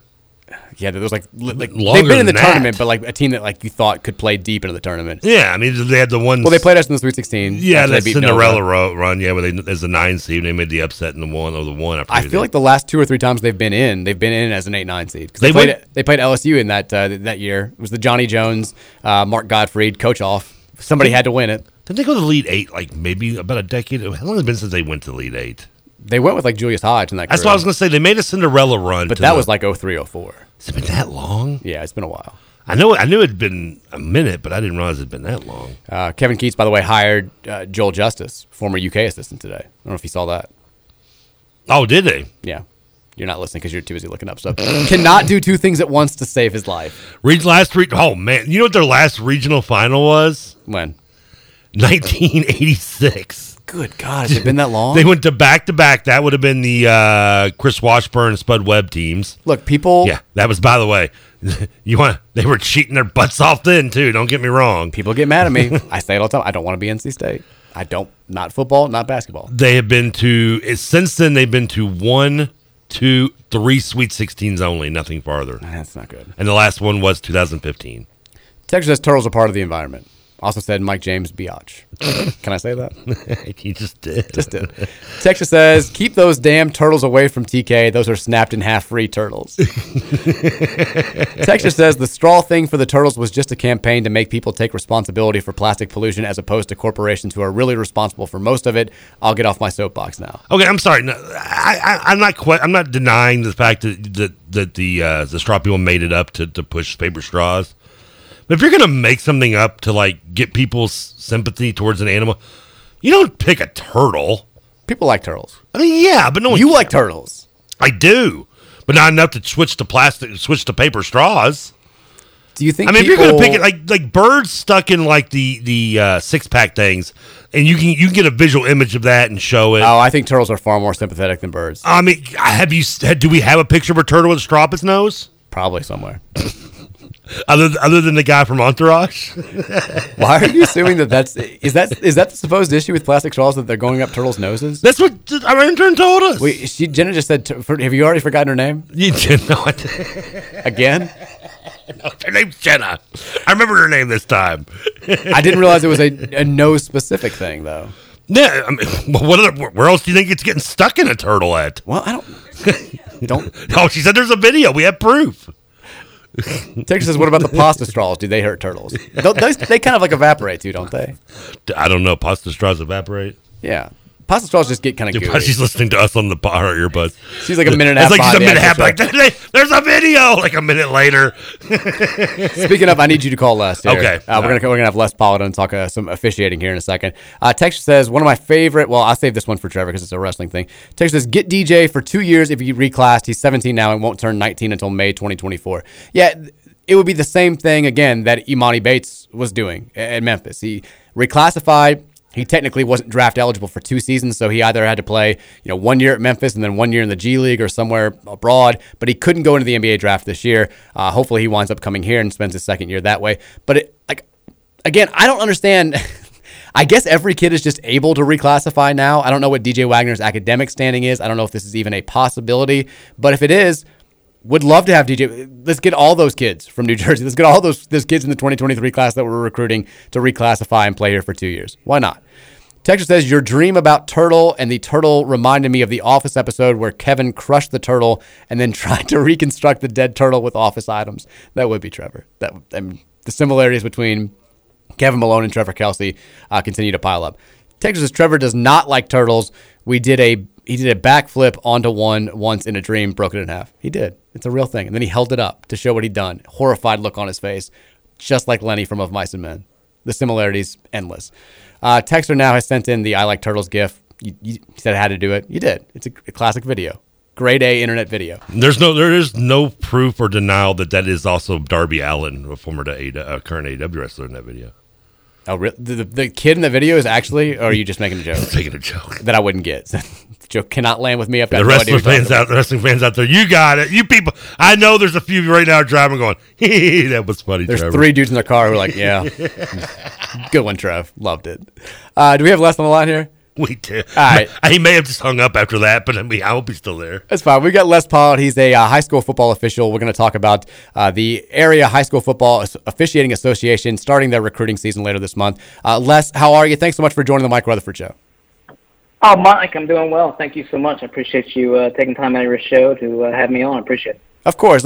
Before we get into the ins and the outs of what you want to talk about, how did you get into officiating and how long have you been doing this? This coming season will be my 15th year. it was one of those things growing up, Mike, playing sports. I always thought that officials were cool and kind of had them on a pedestal, even when they calls didn't go my way. And I just kind of had an epiphany about 15 years ago that I'm going to figure out how to get into this. It was pre-social media and everything, so a little digging, but actually how I got into it was an old U of L message board where it was, one of the, it was the post anything kind of message, spot on the message board, the old Inside the Ville, I think. And one of the officials was looking there, and I happened to see it and went, oh, all right, I think I want to do that. And so that's literally how I got it. So Inside the Ville, for all you U of L fans out there, got me into officiating. Now, hold on. As a kid playing sports, you thought officials were cool? Call it a perfect world. Maybe I grew up with rose-colored eyeglasses on. I don't know. But, it just seemed kind of a cool profession. Like, they got paid to tell people what to do and how to do it. I thought that was kind of cool, I guess, to a young sports person. I'm with you there. I can see that. Now, we were talking, we were DMing on Twitter, and you were talking about how, back in the day, CSAA, which I grew up playing in, Catholic School Athletic Association, probably had like 175 officials, and now it's significantly less than that. There's talk about this all over the country, the shortage of officiating. Is it one specific thing that's led to this? Is it a myriad of things? Why is this happening, Les? I think it's a myriad of things. People don't like getting yelled at, and there's whenever I think there was a viral video last week. A umpire throwing out a coach and calling the game because a parent disagreed with his call of a ball or a strike, something like that. So you've got parents who think they know every rule, even though they probably don't know 98% of it, and there is a time commitment to it. I think it's very hard to kind of pinpoint one exact reason, but we're in a society now that, no one likes to be told that they're doing something wrong, and so maybe that has a role to play in it. But to your point, when you and I were messaging back and forth, once upon a time, we had probably 165, 170, officials in the association, and we're down to roughly between 90 and 100. And the KFOA services, everything from the Little League sports on Saturdays all the way up to Friday Night Lights on the campuses on Shelbyville Road that we all know and love. And so to have 95 officials covering Jefferson, Oldham, Shelby, Spencer, Henry, and Bullitt counties, that gets stretched thin real quick. And on Friday nights, on average in those areas is 16, 17 high school games, 5 officials per game. So you can do the math that takes up a lot of officials real quick, and guys get injured, guys have weddings to go to. U of L plays on Friday nights this year, so guys block and can't work, and all of a sudden we're telling athletic directors and youth league coaches and all that, hey, we can't help you. So we need bodies, we need good guys and girls. We have female officials in our association to help us keep youth sports and the blood pumping through sports in the area. Now, you mentioned all the reasons there why numbers might be dwindling. You're someone who's done this for 15 years. You clearly like it. You clearly enjoy it, or you wouldn't still be doing it. You wouldn't be here vouching for more officials to join the forces. Give me your pitch. If somebody out there is listening, they're maybe interested in this, they're thinking this is something that I've kind of wanted to do. Why do you enjoy doing this so much? I enjoy doing it because it keeps me involved in the game. I love playing football. I love watching football. Obviously, we're in a basketball area, but football was just, something I just loved. It was in my blood. And being out of it, it's a good way to get back into it. Not everybody wants to be a coach, and there are a lot of volunteer coaches out there, but this gets you a way to get back into it, stay involved with it. I've met some of my bestest friends officiating in the past 15 years, and a guy named Joel along the way, and it just, you stay in the game, you make great friends, and if you have a passion for it, a real passion for football, for youth league sports, and for being involved, it's the best way to do it. But Mike, there are a lot of guys that do it, along the way as well, because it's a good source of second income. It's a good side hustle. There are guys who putting kids through college and private school, or saving for a car for their next 16-year-old along the way. And it's a good way to make, $2,500, $3,000, bucks, over the course of 2 or 3 months. And, you get a hot dog and a Coke on your way out the door. Not a bad deal. Not a bad deal at all. So if I know you said you have a recruiting meeting coming up on June 16th. If folks out there are listening and they're saying, if this sounds good, something I'm at least interested in, I'd like to know more about it, maybe I can get involved, how can they go about making this happen? Yeah, we have 2 recruiting meetings coming up. They're both at Wagner High School. First one is going to be next Thursday night, both at 6:30. First one Thursday night, 6:30, Wagner High School, and it'll just be an hour presentation of what it takes to get going and to be an official. You got to get certified through the Kentucky High School Athletic Association. You join our local association, and what to expect, and how the training will go and all that kind of stuff. We do provide a very thorough training program. You get assigned a mentor who works games with you. You don't just get, hey, here's your uniform, toss out there, and good luck to you. It's a very thorough training program. We have the KFOA has produced a lot of great officials, college, NFL. We have 1 active NFL official right now that came up through our ranks. We have probably close to a dozen college officials that have come up through our ranks. A couple guys in the SEC, a couple guys in the ACC, SEC, ACC, Conference USA, etc. So we have a good pedigree to train officials. So we'll get you where you want to go. If you're a younger guy and want to get to college, we'll get you there. We'll give you all the tools to get you there. The second meeting is going to be, again, the following Monday the 20th, Wagner High School, 6:30. And same meeting, just kind of goes through what it takes and what to expect your first year as an official. There it is, June 16th, June 20th, 6:30 p.m., Wagner High School. Make it out there if you can. Trevor Kelsey might be out there. He's a big Wagner guy. He loves it. He wanted to get into officiating for a long time. Not sure he could take the criticism, but we'll find out. Les, appreciate the time, man. Hopefully we can get some guys signed up, and it can be a fantastic fall out there, and best of luck to you moving forward with this. Sure, Mike, I appreciate it. Can I give our website and my phone number in case you guys want to reach out if they can't make a meeting? Absolutely. Throw it out there. Yeah, website is kfoa.info. That's Kentucky, K like Kentucky, F like football, O like official, A like association.info. Or they can call or text me directly, 502-419-8814. There's kfoa.info, 502-419-8814 if you can't make it to one of these meetings, June 16th, and June 20th, 6:30 at Wagner. Les, really appreciate the time, man. And again, best of luck moving forward. Thanks, Mike. Appreciate it. Go Cards. Go Cards. Les Pollitt there, talking some officiating. Trevor, you've officiated games back in the day. I have. I may have officiated one of your games for all I know. You may have. I may have yelled at you. Probably did. I wasn't that kid. When you did refereeing at St. Matthews, though, because we were one-man – I usually did no more than like 10-year-old league, 10-year-old age group, because those were like the solo man crews. And that was the refereeing from like the volleyball line to the volleyball line at half court. Yeah. Like I never went any farther than that. I was like running from that line to that line. Can't imagine it was a hard job. No. But I just thought about maybe going into the officiating business post my St. Matthews era, but as Les pointed out, I just wasn't cool enough, I guess. I could see you doing it. I also could see you being the official who just gave it right back to the hecklers and just like didn't take any crap from the kids. We did have shout out to my man Jimmy Seagar. He would not take that. I can see that. I can see you being Jimmy. I watched him tee up a parent and throw him out of the gym at one point. I love it. And say, man, I remember the parent.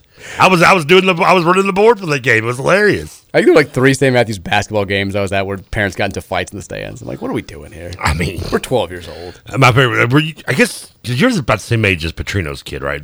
I guess Bobby, the young. Is it? I'm a couple years older. Okay, because he played in the league. And Papa Petrino would like show up, but he would like always like sneak up to the very top corner of the bleachers. Oh yeah, so we got to do by himself and like hide up there as best he can, while his son played point guard for whatever team it was.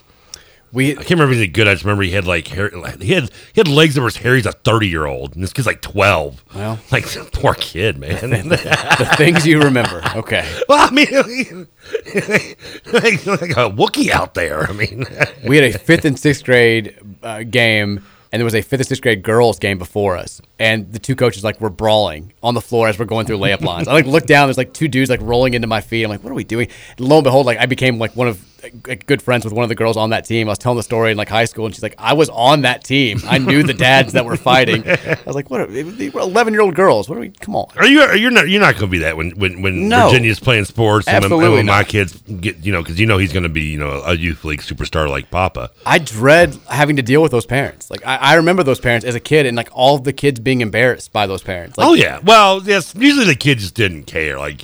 They were embarrassed. Like me and John would always laugh how especially when you're talking about from that 8 to 12 age or 8 to 13. You got the parents screaming and yelling and telling them to run this and that, and meanwhile little juniors over there going, I wonder what board on Ninja Gaiden I can finish today. I mean, that's the thing. The kids never even. It was always the parents. The kids never cared as much. Yeah, I played with some who had those parents, and they didn't like it, and I think that's usually the case. And then they end up kind of being a-holes themselves a lot of times. It's a vicious cycle, Trev. Got to break it. Got to break it somehow. But no, I don't plan on being those parents. I don't want to. Will you coach? Associate with those parents? I mean, I probably will. My dad coached all of my teams until I got to high school. I think besides football, he coached all of my baseball and basketball teams until I got to high school. So. I'd like to. You got to be able to shake this long take some COVID. criticism though, because they will give you crap. I know. I'm not looking forward to that either. But what do you? I love the parents who show up to all the practices and criticize, but then don't head coach. Then actually don't coach in the game. Yeah. It's like, oh, well, I'm glad you can sit here and just throw all your 2 cents at me, and then sit in the stands and yell at me. Yeah, exactly. I'll tell you what, we'll go ahead and take a break. We'll get into the Thornton text line. People have thoughts that we haven't gotten to on a number of things. We'll take those thoughts. If one of them involves turtles, Jenna had me watch the video during that interview. Did it change your mind? No, it was disturbing. But it didn't change your mind? No. Not enough to ditch plastic straws? It started to, and then I went to take a drink of my soda, and the straw broke. Just came right back. And I'm still halfway through the soda, and I was like, man, I don't know now. That turtle was probably okay. I mean, it could have been a stick. It didn't have to be a straw. I mean, seriously, how many plastic straws do we have floating around the Pacific Ocean right now? I love how you have an internal debate with yourself in 15 seconds where you take all positions and then go back to the one that you wanted to originally. I love it. Well, I saw the preview of the video, and I saw a little blood coming out. I'm like, I don't want to watch it. No. She's in there yelling at me like, watch it. I'm like, the peer pressure finally got to me. I mean, good look at me. I mean, I'm a walking peer, thing for peer pressure. So I'm like, okay, maybe I should have taken this big bite of the chicken bacon Swiss before I hit this video, but I've made worse decisions in life. But again, you watched it. And I did watch it. You were not swayed. You thought it was horrible, but not enough to change your lifestyle. I just don't. I mean, how many really couldn't this have just been like a one-time thing where these people just found it because they're on a boat in the ocean and it's port. Like, how do they know who? First of all, why did he even bring the turtle out of the ocean anyway? And who checks the turtle's nose? For all I know, that piss could have been digital. Yeah, I mean, it didn't even look like a straw. It looked like a stick. Let's take a break. Okay. We'll come back. We'll less turtle talk after the break. I promise. I can't. I don't. I can't promise anything on this show. I'll try to make it less turtle talk. 502-414-1450. That's the Thornton text line. We'll hear your thoughts after this. The Mike Rutherford Show on 1450 The Big X.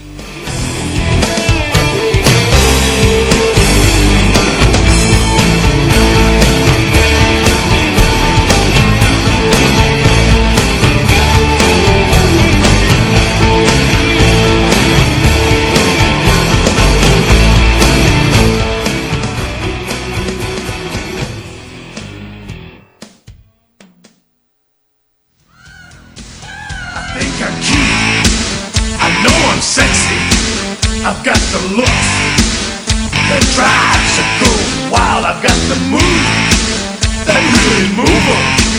I said chill up and down their spine. I'm just a sexy boy. I'm gonna come out my wedding. I'm not your boy toy. It'd be a great aisle song. I'm just a sexy. Now was Shawn Michaels in DX? Yeah, he was him and Triple H were the founders. Yeah, I knew Triple H was. I guess I just forgot that. They were the founders of DX. Because when I was watching, for so much of that, Michaels was hurt. And I guess I've kind of forgotten. Very hooked on painkillers, the back issue. I've lost my smile. Well, that's professional wrestling hurt. That's you just kind of assume there's stuff going on. But I remember DX as X-Pac, the New Age Outlaws, Triple H, and China. Kind of. That's the second version, right? That's what I remember more than the original. The original was it was basically. I mean, it was.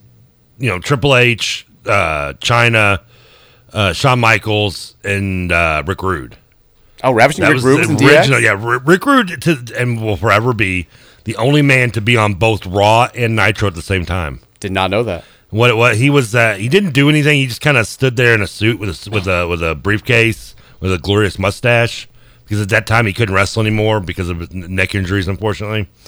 And he left. They would tape Raw a lot. Okay, I really don't care that much. I'm about telling you this. anyway. Just quickly, you got 30 seconds now. 30 seconds. Go. They would tape Raw. So what he would do is he would go on Raw and they would air it. But at the time he left, unknowing that Vince McMahon, and went to WCW, which was doing live. So therefore, while he was on Raw with DX, he was actually on with the NWO on Nitro at the exact same time because it was live and Raw was taped. You only needed 20. Kept a mustache. Reminds me of the Petrino taping his coach's show while he was fired, scrolling underneath the bottom line when it actually aired. Same kind of thing. I always think of one of my classic favorite scenes in How I Met Your Mother when they, I forget the woman's name who goes to Barney, like, you got to tell me the story of you and Robin now. And he does, and like, you have 1 minute. And he does the entire show recap in literally like 1 minute. That's all you need sometimes. And when he had 12 seconds at the end, she goes, you still have like 12 seconds. He goes, anyone on Price is Right and want a Doom Buggy. Boom. Nice. All right, Thornton's text line, I promise it. We're going to read as many as we can here before we get to the 5 o'clock hour. 502-414-1450. Texter, I don't know why they said this really early on. I guess because I always ask for topic ideas, but they said, jelly jam or preserves, what flavor, what brands, and what do you prefer to eat it on? I'm a jelly man. Honestly, do you know the difference between jelly and jam? Not a clue. I can't tell the or joke. Preserves. I don't know. I can't give you the punchline on air. I can't do it. You have to Google it. You'll have to Google it. I don't. So there are people listening out there that are like, is he going to say that? I don't. I couldn't tell you the difference. I guess. I mean, I'm on toast. I mean, it's a boring answer. I'm right there with you. I mean, I don't think I like biscuits, but I'm more of a toast guy. I'm more of a toast guy as well. I guess maybe I'm not a big bagel guy. I'm a huge bagel guy. I mean, I liked bagels when I worked at My Favorite Muffin. I'd make the bagel sandwiches, which were good, but short of that, I guess I'm never really a bagel guy. Flavor wise, I guess I don't even kind of grape. I guess is it grape or strawberry? Right? I mean, you're usually one of those two. I mean, there's also peach. What other flavors are there? Peach, blackberry. Blackberry, blackberry. Blackberry is more of a jam, I feel like. I'm more of a jelly guy. I can go all three. I prefer jelly. I'm actually with you. Like I used to only eat grape jelly. Now I'm kind of branching out. I like blackberry jam a lot, but I'm mostly a toast guy. I'll put it on biscuits if they're around, but I'm mostly a toast guy. I mean, I'm thinking when I usually get like if I go like to Cracker Barrel or places, they'll give me like some little packets, and usually you get strawberry or always good grape, and I put those on the toaster or biscuits. Yeah, that's not bad at all. Terry says sometimes Chick-fil-A will bring your food to you when you're still a car or two away from the window. They have that kind of sucks though because bad system. But when you do that, and then you're stuck there, you can't like drive around. You're still sitting in line. You're just eating your food, I guess, while you're in line now. Yeah, that's the only that has happened to me before. Text said I'm only 8 minutes late to the show, and I have no idea what's going on. Neither do we. If you don't get to the start, then I don't know what to tell you. It's gonna keep. I mean, happening. who is to know the Arby's going environmental would like give us the show theme for the entire day? Text said, didn't even know it till we started the show. Text said loved all the Red Rocks talk yesterday. It's the best venue on the planet. The Red Rocks guy. Oh, I think this is the guy who tried to get us to do the tour when I was on that bachelor party. Oh, really? Okay. Glad he's listening to the show. Love you. We'll take you up on it at some point. We're gonna get Trevor out to I want to go out there, We'll take him to Red Rocks. I'm not even going to be picky about who I see there. I just kind of want to just see Mars, Red Rocks. Same time, second Chappelle Show reference of the day. I don't remember that reference. It was when is Black Bush. I don't remember that one. MARS. Mars, and I can't say it, but is that Red Rocks? Was that was that like season 4 maybe? No, it was like I think it was 3. 3 or 4. Then it Great was skit. The later seasons. Okay. Texas head coach Snoop Sat. Texas says Gomer Pyle plus Jack Harlow equals Scott Satterfield. Kind of? He says Snoop Sat, and now I'm thinking like that Corona commercial. Like I picture like Andy Goldberg. That's Satterfield recruiting a California kid. I can see it. Like how's it going, Pierce Clarkson? DOWG. It's just Pierce, coach. Okay, Pierce. DOWG. It just reminds me of when I was in my brief law days. I worked at a law firm, and Don't undersell. You were a high-priced lawyer. I was never a lawyer. I didn't finish law school. But like we had a lawyer who was going out. Somebody had it was a terrible case. So somebody was, I don't know if you remember, like the Jim Porter's shooting. Like one of the guys who'd been shot. I knew Jim Porter's, but I didn't know they were shooting. I forgot they were shooting there. I didn't know that. One of the guys who'd been shot. Like we were representing him, and he was a black guy who had like his whole family with him. And like this attorney who was assigned to his case was like the whitest dude in the world. And great guy, liked him a lot, but I was like, how is this interaction going to go? I'm sure he's going to try way too hard. And sure enough, I hear them as they're walking down the hall to his office. They pass like my little area where I'm working as the intern. And I just hear him go, "So you a Ja Rule fan, man?" And I almost this is like 2010. This is past the peak of Ja Rule. Ja Rule is no longer as relevant as he was in 2003. And I almost just lost it. I mean, it could have. You a Ja Rule fan, man? I was like, oh my God, no. I mean, at least I was almost half expecting to be like, well, how about an MC Hammer? It was, for some reason, it made it even worse. Just the fact that it was like this niche rapper from like the 02, 03 era. I was like, oh God, no. At least you didn't go farther back than that. I think it could have been worse than pulling out Ja Rule. It was pretty bad. I was embarrassed for him, and I wasn't even there. I was just a room away. Texture says, "I fertilized the earth with my dog." Classic TK quote. I mean, I do. I get back. Maybe poorly phrased. Well, I mean. Texture says, "You can only imagine Nick in high school." This is a Roush about bullying people. Oh, yeah. Especially when he thought he still had hair because nobody could see the top of his head, and he'd walk the hall saying, "Yeah, Zach, yeah." I could seeing Russ with long hair walking around with like a, I don't know why, like I suddenly, he's not even this old, but I'm picturing him like wearing a blue jean jacket. And like, he's like your age, so I mean, it's not, I feel like that's a thing. I don't know why though, but not even maybe a blue jean jacket, but like maybe a blue jean vest. With like patches on it. Anytime you picture now bald guys with hair, it has to be like they have to have like a mullet back in the day, and it's somehow 1978. And the Anarchy logo patch on the sleeve. That's how I looked. I mean, just the same way. He's got a pack of cigarettes rolled up in his shirt sleeve. He's feuding with the Jets. Man, Texture says, "Speaking of UK fans who listen to you, the only time I listen to KSR is when they have the Pardon My Take guys on to say why Calipari's on the hot seat and then let the circus of callers commence. This time they were mispronouncing his name and that 7 years left on his contract wasn't long enough. Needs to be at least 20. Have you ever listened to them on KSR in the past?" I haven't, but I did see that they were hosting yesterday. They fill in on a regular basis almost. I think it's once a year when Matt goes on vacation. Is that what it is? I thought you took more vacations than that. But he, so one of the very first years he did this, because he gets a slew of guest hosts to fill in, he asked me to do it. Really? Which would have been awful. I don't even remember why I couldn't. I heard he's never asked me. Yeah, well, we could do it together one time. But this was way back in the day. But I do hear that they go on there and they do their like sarcasm shtick, and it, some UK fans take it and enjoy it and take it for what it is. But a lot of them just it's a culture clash. They are furious, which is pretty funny. I know of the Pardon My Take. I've never listened to them though. So every now and then like there'll be an interview that I'll check out, but I don't think I've ever sat down and listened to a full pod. It's like I used to work with PFT commentary. I was going to say I know. Say again, I know the name. I know their names, and I've seen them on Twitter. And I'm not saying I don't like them. I just have never really. I've never really taken the time to listen. Big following. Oh, I'm sure they are. Texas says, "This show says Gangrel so often that my phone is suggesting Gangrel videos on YouTube and my Instagram feed. This Orwellian nightmare must end."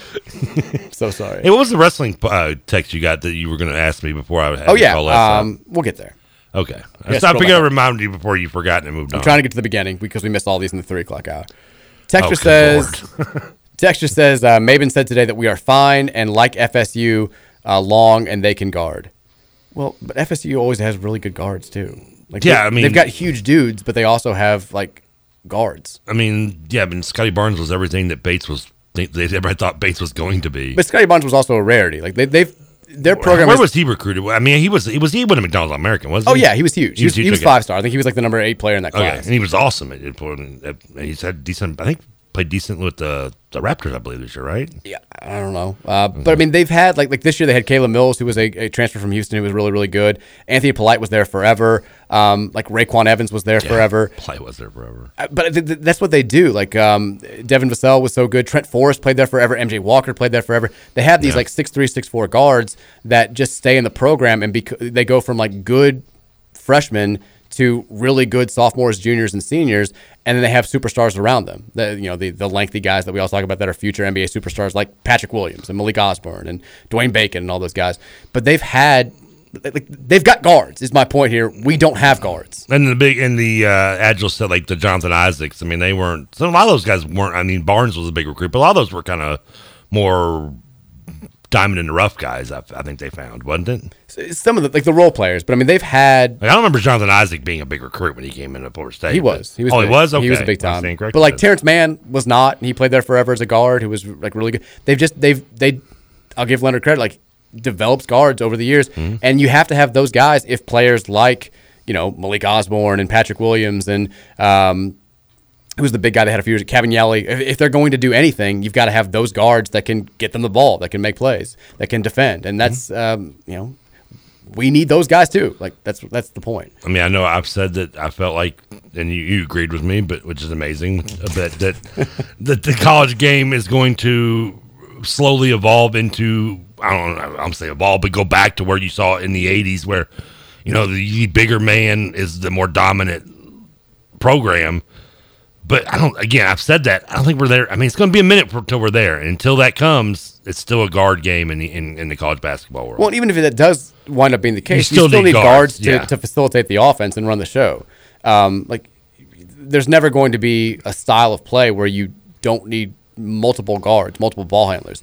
Like we could have a successful stint right now with L. Ellis and a bunch of dudes who are more naturally forwards out there on the floor, but L can't play 40 minutes a game, and I don't think I don't know, maybe we do, maybe he can. Maybe Kenny Payne's seen more from, like you said, like Kamari Lands, and thinks he could be a legitimate combo guard. He can play the two when L's on the floor and can run the point when L's off the floor. But from what we know about the guys we have on this roster, like we don't really have a reliable backup point guard. And from what we saw from L. Ellis last year, I'm not sure we have a reliable point guard. Like he was great off the ball at times, but he was not. He was not safe with the ball. He showed you nothing last year that he could be a facilitating point guard. He didn't, and that's what the offseasons are for. But that's what the offseasons are for. Hopefully, he can get a lot better. But he did not look like a true point guard really at any point last year. And he's saying he's going to play point. They're clearly planning on him playing point. If he's good enough to do that, great. That's awesome. But he can't do it all game, every game. Like that's the point. Like you've got to have some depth in the backcourt, and right now, not only do we not have depth in the backcourt, we don't have a fellow starter in the backcourt. Plus, when he gets in the lane, he's got to learn that you can't shoot through a human being. Can't shoot through the guys. Yeah. And there's a guy there in front of you. That means there's somebody not being guarded. Find him, L. Texas, speaking of Kenny, what is Kenny Klein's official retirement date? I need to prepare and plan time off for my grieving process. I think it's July 1st. But he's staying with the program. Like he's not officially. He's just not the same. I mean, he's taking a lot off his plate. Exactly. I think he's going to be doing strictly men's basketball stuff next year. Where like right now he's omnipresent. He's everywhere. He's at the baseball games. He's doing other stuff. He's always just flying around. Like he's going to be doing just stuff with Kenny Payne. I think for the upcoming. So season. if I would need press credentials, I can still go to Kenny for basketball. Sure. I'm sure he'll still he's going to end it. Kenny's going to do the thing where he's like planning on just doing a little bit, and he still winds up doing like 98% of what he was doing every other year. He's that type of guy too, because he wants to make everybody happy. He's going he'll feel like he's letting people down if he's not like taking press credential requests from Trevor Kelsey. So he's going to handle it all himself. Texas, hasn't Florida State kicked our ass with power forwards running point guard? Again, no. Like they haven't. No, they pretty much kicked our ass with whoever. They could kick our ass with, I guess, point guards, but like. The guards that they've had have been big guards, but they've been guards. They've been 6'3", 6'4" guys. All the guys we just ran down. Yeah. They've had, besides Scotty Barnes, that's been their backcourt. And Scotty Barnes, I know they technically listed him as a point guard. He wasn't running point guard on that team. No, but they like to use him at the guard, especially, particularly on defense more than anything, because they like to bring him up on the half court and suffocate. And at 6'9", it was obviously suffocating. Yeah. I mean, he was great, but like MJ Walker was more of the point guard on that team, and he's I think in the NBA now, but he's like he wasn't a superstar. He was just a solid 6'4", 6'5" guard. Anthony Polite was the other back guard on that team. Like he was 6'5", 6'6" dude. Just like big guards, but still guards. We've got to find some guards. I don't know how to say it. And I also like if we had, and don't get me wrong, I like the pieces we have, but if we had Patrick Williams, Scotty Barnes, those types of players on the wing, it'd be a lot easier to say we're still going to be good without having a dynamic backcourt or a backcourt. We don't have those guys. Like, there's nobody. Maybe these guys can develop, but right now there's nobody that is on Louisville's current roster that is a projected NBA draft pick for next season. Well, then you can at least hold out hope for Bates because, again, what Bates wants to be is what Scotty Barnes was. For sure. I mean, that's what he wants to be. He wants some weight. Yeah, and probably needs to improve in other aspects of the game. But we saw last year Memphis how it went. That's why I said what he wants to be is what Barnes was, or was at Florida State in his 1 year. Do you think that's the holdup? Is that he wants to run point and he's not getting that vote of confidence from Kenny Payne? Because that was.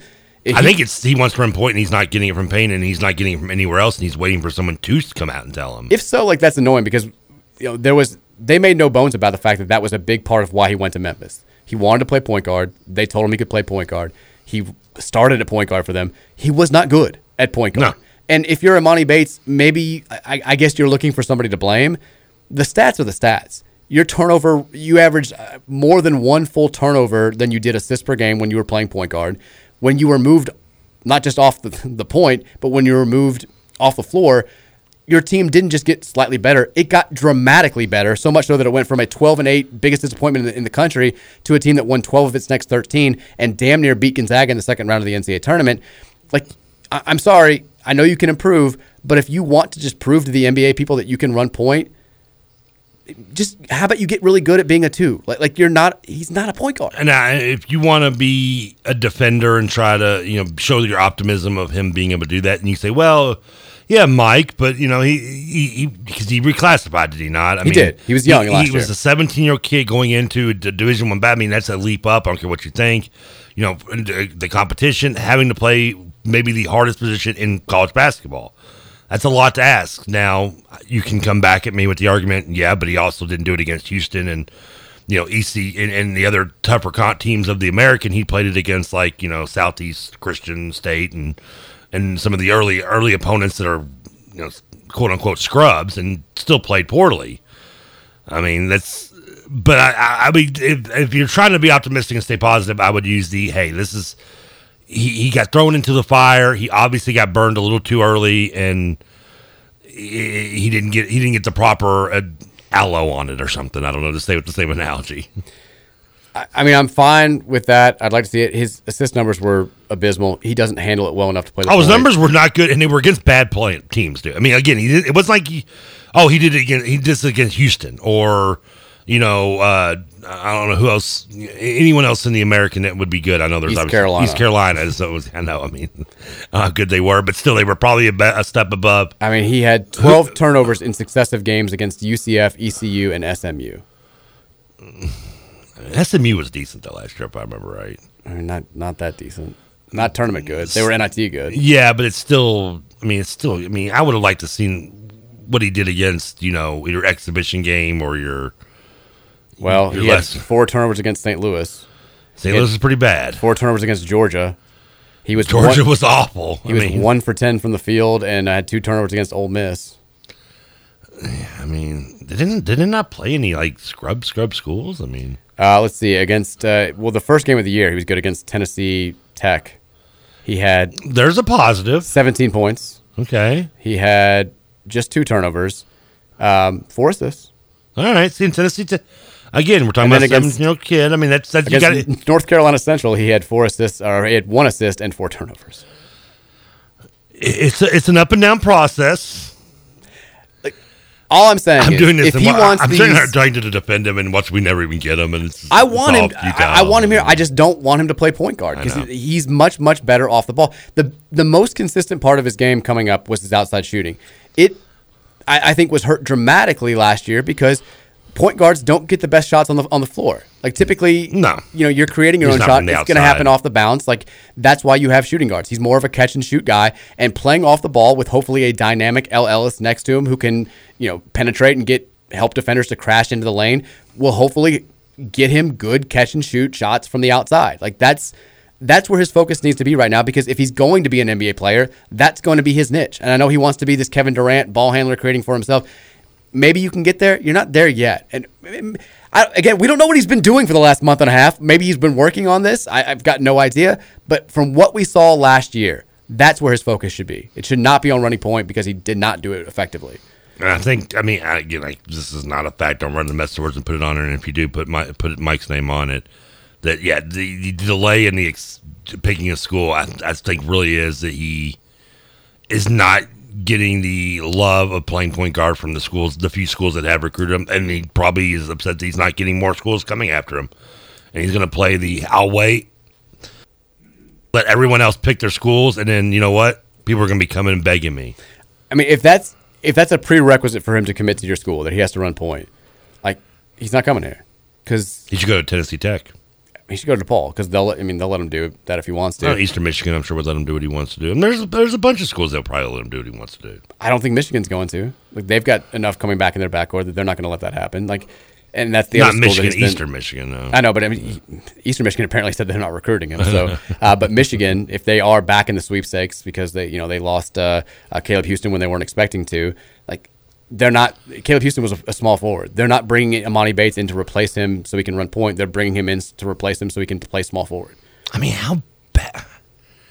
The fact that Eastern Michigan wouldn't recruit him, or supposedly not recruited him, and that's, of all the things you can use as a reason of having a red flag for Imani Bates, that's got to be the biggest one to me. Because you're talking about a hometown kid who, regardless is met expectations or not, is probably going to increase your ticket sales by 20%, if not more. Well, yeah. At EMU, which is the most important thing to EMU. My guess is they said they're not recruiting him because they know that he's not serious about actually coming there. Your coach Heath, so you have no pride anyway left in you, I'm sure. You'll do anything for anything. You should be. If you're not at that point yet, then you might as well get out of coaching because you should be at that point in your career. Do it. I'd be. I told you I watched the Express movie a couple weeks ago for the first time ever, where they sent Jim Brown to recruit him, and then they sent him to recruit Floyd Little.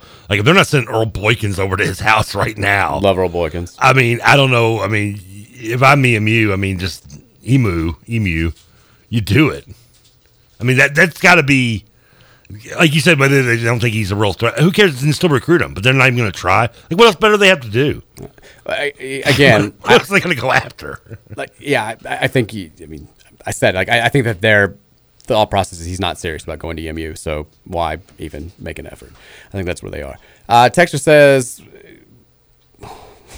that's the point of a point guard. Excellent radio. Thank you. Texter said, where did you work with PFT? He worked for us at SB Nation before he left for Barstool. Does he have a real name? Yes. Are you allowed to say it? Eric. Is that all? You can go. I'm sure you can find it. You can Google it. But yeah, he goes by PFT. I think people have doxed him a while back. But yeah, he was a good guy. They did what to him? Doxing somebody is when you reveal the identity of somebody who's online, their actual real life personal identity, or where they live and stuff like that. Oh, okay. Never heard of it. Let's take a break. When we come back, 5 o'clock hour is up. I want to talk about these most watched basketball games of the year. We got NBA Finals Game 3 tonight. More of your text at 502-414-1450 as well. It's the Mike Rutherford Show, and hour number 3 is on the way next here on 1450 The Big X. I'm not your boy toy. I'm just a sexy boy. I'm not your boy toy. I make them hot.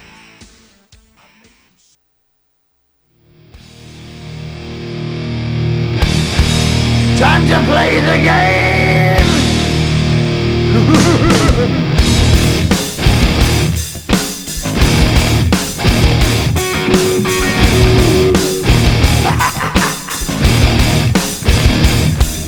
It's all about the game and how you play it. All about control. And if you can take it, it's all about your debt. And if you can pay it, it's all about pay. And who's gonna make it? Welcome in 5 o'clock hour of the Wednesday edition of the Mike Rutherford Show here on 1450 The Big X. We've covered a lot of ground already, namely turtles and Arby's and straws.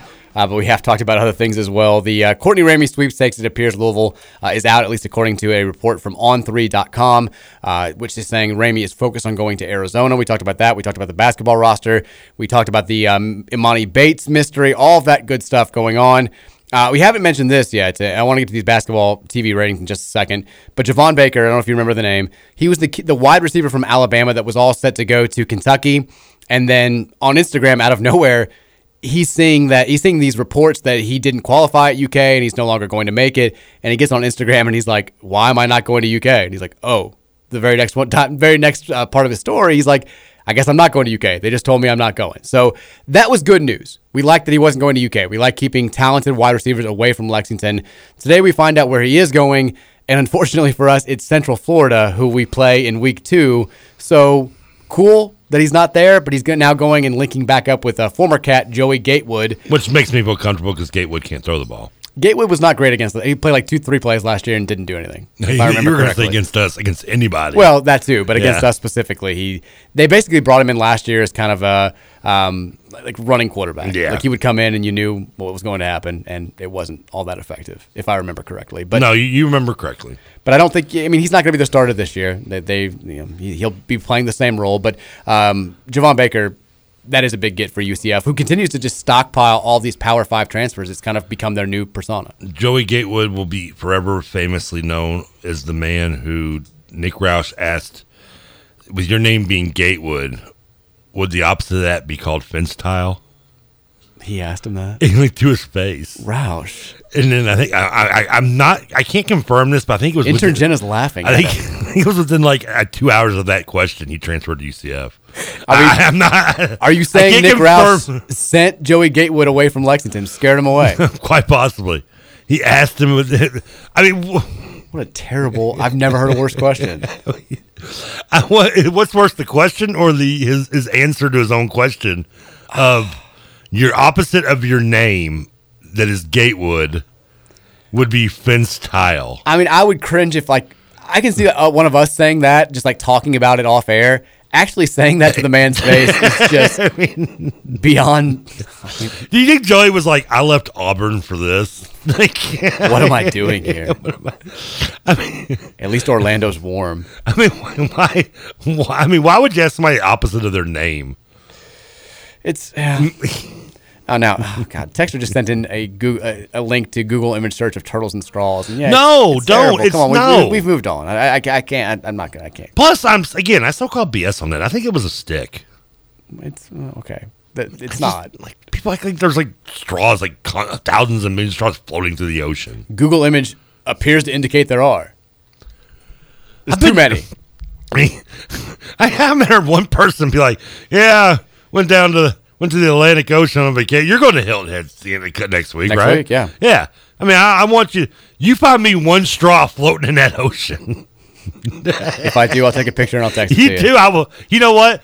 If you find, don't lie to me. Don't like buy a straw and be like, "Look what I found." I'm not going to pollute the ocean just to prove a point. I'm on your side in this. We've already established that. You do that, and I will highly consider. Didn't say I'm doing it, but will highly consider going to paper straws. All right. But I gotta get smaller cups. Every year, Trevor, there's this movement. It's been happening since we were kids in the '90s. It's been happening for the last 20 years.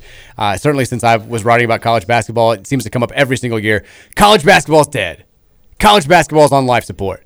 College basketball was better when I was watching it in the 60s, the 70s, the 80s, or the 90s. College basketball has been dying a slow death for what feels like my entire life. And then the reality is the season starts and people like college basketball. And the NCAA tournament ratings are great. And then the offseason comes and some minor rule change happens and people start talking again about how college basketball is dead and the one and done is going to kill it or the NBA rule is going to kill it. If I asked you to name what you thought the most watched basketball game of 2022 so far is, pro, college, high school, G League, Indiana high school, whatever you want, what would you say? What would your guess be? I would say the Final Four games on Saturday, if not the Monday Night National Championship. Your second guess would be correct. Okay, I thought there might be like a trick to it. Like I could see the Final Four games on a Saturday maybe being a little higher rated. The most watched basketball game of any sort, pro, college, what have you. North Carolina, Kansas national title game, 17 million viewers. I was actually a little bit surprised that UNC Duke didn't outdraw. I don't think even on ABC the NBA Finals came near that, and that's on ABC. You're going to find out the answer to all your questions when we talk. Because what wasn't the title game on TBS or TNT this year? We're going to get to all of this. Sorry. Number 2, North Carolina Duke, Saturday Final Four, 16.2 million viewers. That's a lot of people. Number 3, North Carolina versus St. Peter's, 13.6 million viewers. What this tells me is the folks are clamoring for more Metro Atlantic Athletic Conference basketball. They want Rick Pitino. They want the Siena Saints. They want the Iona Gales. They want the Ryder, whatever they are, Broncos, I think, and they want the St. Peter's Peacocks. They need them. Is that what Ryder's not the brothers Broncos? I believe they're the Broncos. Huh.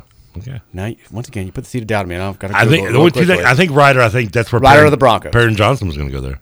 Well, he would have been a Bronco. He would have been with Jason Thompson, former lottery pick. That's the other thing that people think of. Yeah. So number 4. So the top 3 games, all NCAA tournament games. Number 4. All North Carolina at this point. All North Carolina games, too. Number 4, NBA Finals Game 2. The most recent game, 11.9 million viewers, ABC. Yeah, again, that's Number 5, difference. Finals Game 1, 11.4 million viewers. Number 6, Duke Michigan State NCAA Tournament, 11.2 million viewers. Number 7, Villanova Kansas, 11.1 million viewers. That was the other Final Four game. After that, Duke Arkansas, 10.3, and then after that is Purdue versus St. Peter's, 10.1. So all but 2 of those games are NCAA tournament games. And I did love the first. And they're both the NBA Finals just recently. Just no Western Conference, second round, third round. This is I love the very first argument that I saw from, I guess, NBA people who like to just crap on college is what all this shows is that you've got to be on a major network to get rankings. You got to be on a cable network to get ratings. And then quickly pointed out was both of those, the top 2 games, both those Final Four games, the national title game and the UNC Duke semifinal, were on TBS. To say that you have to be on a cable network to get ratings might be the dumbest thing I've heard someone say. You do get, like every year, I mean, for instance, the ratings would have been bigger for both of those games if they were on CBS. Like the ratings for the CBS. Drastically bigger. Like it's obvious. But the NBA games are on ABC, and they're getting massively outdrawn by the college games on TBS. 11 million on ABC. I'm sorry, 16 million on TBS is 22 million on ABC. Yeah, we're talking 17 million for the national title game. Do you know how many people have? If you have a television in your home of any kind, you have ABC. Cable. I know it sounds crazy to say, "Oh man, what do you mean? Not everybody has cable." Not ever. I would say less than maybe 60% of people in this country, maybe even closer to 50, don't have cable. They don't. I mean, it's the number. It's not even close. I'll be curious because, like you mentioned, North Carolina's in the top 3 spots there. Every year when they do the most watched regular season game, and I'm almost positive this year it was the Duke Carolina Coach K, but I believe something like 13 straight years the most watched regular season game has been a Duke game.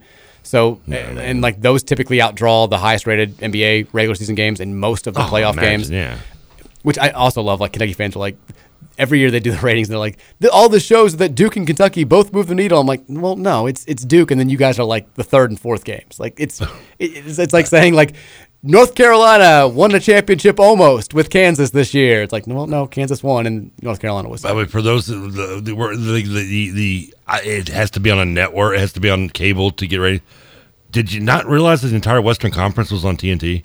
Yeah. The entire Western Conference tournament outside of the playoffs was on TNT. But that's kind of their point. And they didn't pull it. I mean, what was their highest pull? Maybe 4 million? Now they probably pulled maybe 5 or 6. I don't know. I mean, they're trying to say the NBA people are trying to argue that because the other games were on TNT and CBS, and they unfortunately walked right into a actually moment because the Final Four games were on TBS this year, and they outdrew those NBA Final games by wide margins. So I mean, NBA TV market's been. I mean, it's gotten better a little bit, but it does have its ebbs and flows more than any other sport probably. The other pivot, and my guy Mark Titus called this before it even came out. He's like, watch this. He's like, all these people are going to start talking about how now show us the streaming numbers in China. It's huge in China. And sure enough, there's 17 responses of okay, now what about the stream numbers? And also overseas numbers. NBA's big in China. I'm like, well, who cares? I don't live in China. It ain't making up the difference. Because you know what you can do then to say that?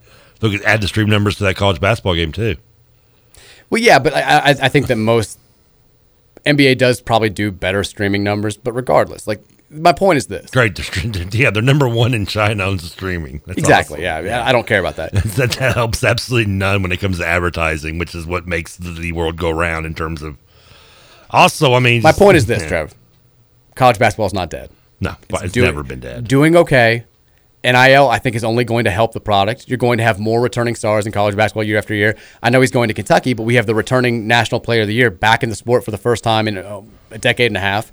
That's good. We've got a returning All-American in Drew Timme at Gonzaga that people are going to freaking hate. That's great. We've got 5 of the top 6 scorers coming back from a North Carolina team that played in the national title game. That's pretty cool.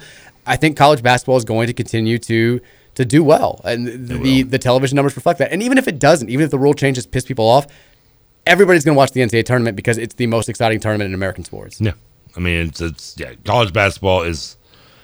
The ones who say college basketball ratings are dead are the same ones that say the NFL's falling off the top of the mountain. Which every Not year even close. They're going down. I'm like 91 of the 100 most watched television shows for the past year were football games, NFL or college, and like 75 of them were NFL. Like if the NFL got like NBA numbers, they'd kill themselves. Well, yeah, they would just run out and the NFL's king of everything. Jump off a cliff. It's king. It is absolutely king of everything.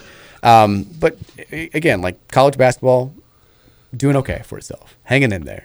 Where's our MLB numbers at? I don't know. Let's not depress ourselves anymore. Go Reds.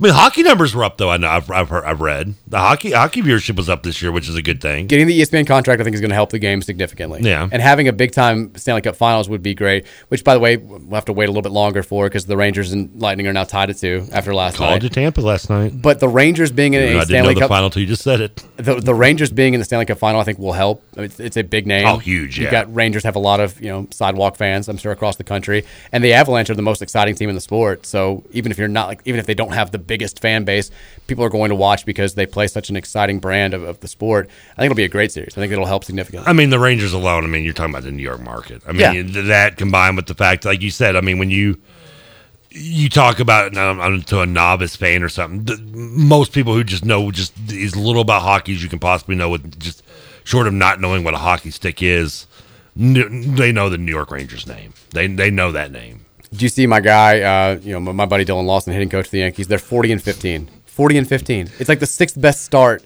through 55 games in the last 30 years. The Blue Jays are hot too. We won like 8 out of 9, 9 out of 10, I believe. We won again last night against Kansas City, demolished them, and yet we're still like 6 games behind you all.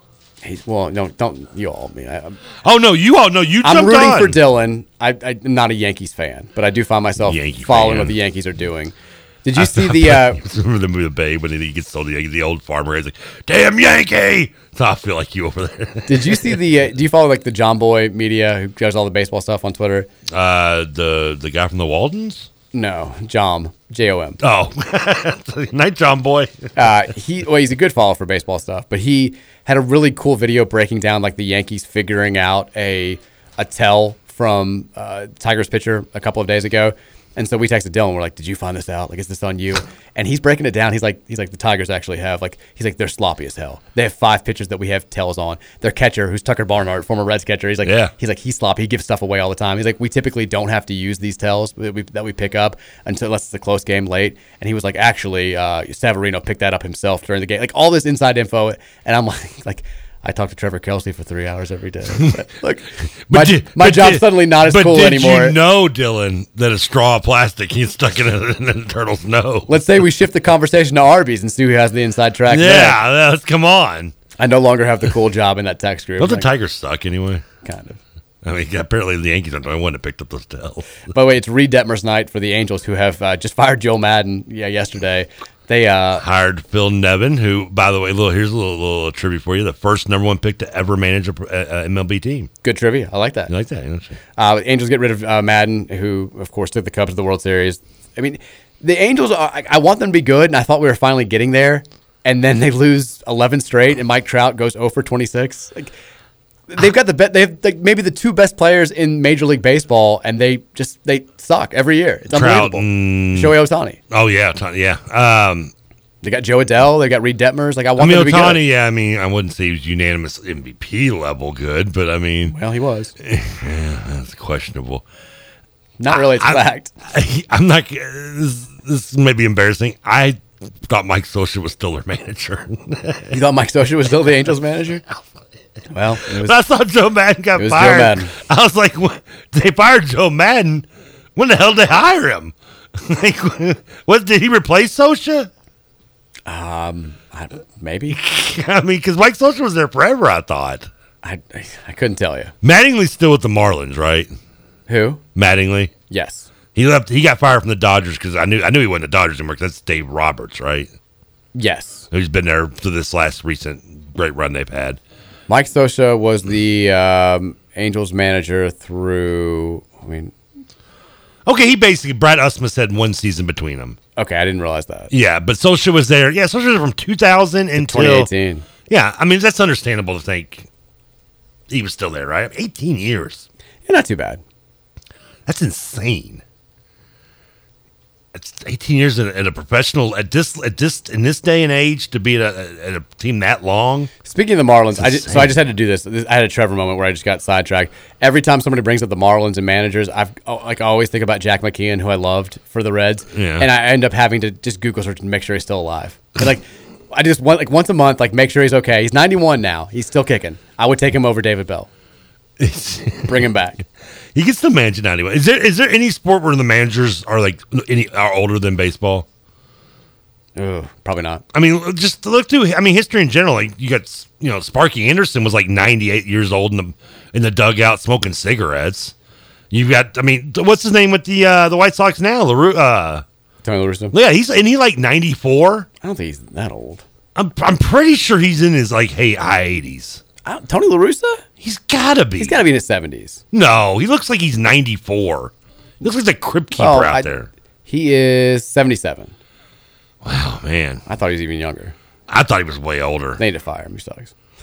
Well, it's because he has no idea what's going on in the world. Ruining all that good young Is talent. baseball Dylan Lawson will probably say no to this, but what sport is the least impacted by its coach / manager? NBA. I think so too. Yeah, MLB's probably right above it though. Right below, you mean? Or right. Well, NBA's last, and right above it would be MLB in terms of least. Okay. What? All right. Would that be below or above? I mean, yeah, semantics. 502-414-1450 is the Thornton text line. Text is Angels baseball and not wrestling. Shame on you, Mike. Do we want to talk about wrestling? Just change the title of the show. This is the guy who always wants to text in and just refuses to stop asking wrestling questions for you. He said, Mike, it's Wednesday night. You know what that means. AEW wrestling. Trevor, who's your pick to win the Battle Royale tonight? I don't even know who's in it. Oh, my God, that's on you. I don't think they've announced any names that's in it, really. And it's a big night. I don't know if you... well, of course you watched it. Cause they're all big nights. Friday night, unfortunately, CM Punk, who had just won the title at Double or Nothing, has an injury with it. I believe they haven't confirmed what it is, but it seems to be maybe a foot injury. He's going to be out for a few weeks. No, man. So he's... I saw the Cody Rhodes pec injury. Dude, have you seen that? It's nuts. Insane. Nuts. I saw that. That he did an entire match with the pec torn completely off the bone. God bless him. That dude is a soldier. That is a trooper, man. That was nuts. And a good match nonetheless, still, even with one arm. That was a fun match to watch. But yes, so CM Punk is out. They're going to have an interim champion. Oh, not a kind of like what UFC does. That seems dumb. Well, they don't want to just because to take the belt off him because he's injured and kind of put it on just somebody for a few months. So, and when you look at the history of the lineage, it'll. I don't like that. If you're hurt, you should have to give it up. Yeah. So he'll come back and wrestle the interim champion to see when he comes back to see who the ultimate champion is, I guess. But dumb. Nonetheless, they're having interim titles. So what they're doing is they're having a battle royal at the start of the show tonight, and then the winner of that battle royal in the main event will wrestle Moxley, and the winner of that match will go to the Forbidden Door pay-per-view and wrestle for the AEW Championship against more than likely Tanahashi. Love Tanahashi. Yeah, the ace. When does Orange Cassidy get his shot? He might be in a battle. If he's coming back, he could beat it. I doubt he'll win. He's my pick. He's winning. Him or Gangrel. Texas says, thank God I tuned in time to catch the Heartbreak Kid theme music. Where have I been? You got your Triple H too. Texas says, Mike used to have the cool job in the group? Question mark. Yeah, maybe not. I mean, when you take it into account, everybody else is some sort of accountant or something. All my friends, whenever when my mom asked, what does Andrew do? What does Eric do? I'm like, I don't know, some business, money. They handle it. He makes money. They make money. He's making his hand over fist money. That's all. Bleeping losers. Yeah. I can talk about sports. Now, Mom, when can I get that check? Yeah, no kidding. Texture says, Roush does more bad for UK than good. Ultimate D-bag. How does he do? I mean... It's the UK fan. Why do they hate Roush? He's optimistic. Texas says, fence stone seems way more obvious than fence tile. Come on, KRC boys. So the opposite of gate is a fence to him. That doesn't seem right. Isn't a gate and fence just a part of a fence, not the opposite? Yeah. And instead of wood, the opposite is tile? I would say metal is the opposite of wood, right? Not tile. My first instinct was Stone. I'm kind of with Roush on that. Your first instinct? Oh, I thought you said he was stoned. I thought you just said. Well, did he say Tile or Stone? He said Tile. Okay, well then I'm with the texter. My first thought was Stone. Okay, stone or metal better is tile. Like, who goes to tile is the opposite of wood? I don't know. What is the opposite of a gate? Is it be a door? Door wood? Some things aren't meant to have opposites, and that's fine. Doorstone? that would be his opposite name is Doorstone. Texter says, even though Louisville is in the lead, are you concerned that Nike will give DJ Wagner under the table money so he goes to Kentucky? Well, they don't even have to do it under the table anymore. Yeah, really. I don't think they were ever doing it under the table to begin with, were they? I mean, I think that like it does seem like Louisville's in the lead, I guess, but like, I'm certainly not throwing a parade yet. Like John Calipari, the fact that there was even rumors about him hiring DeJuan Wagner to his staff just goes to show how much he's going to try to make this thing happen. And when you take into account like the buzz out there that behind closed doors, Calipari still feels very confident about DJ Wagner, which has been out there a little bit. Like, yeah, like I think there's still until his name is signed on the dotted line. I think there still has to be concern that you're going to lose him to Kentucky. This is kind of what Kentucky has done since Calipari's got. I almost want to see him in a jersey. Washington at one time thought getting Terrence Jones' name on the dotted line was all they needed to do. I guess that's true.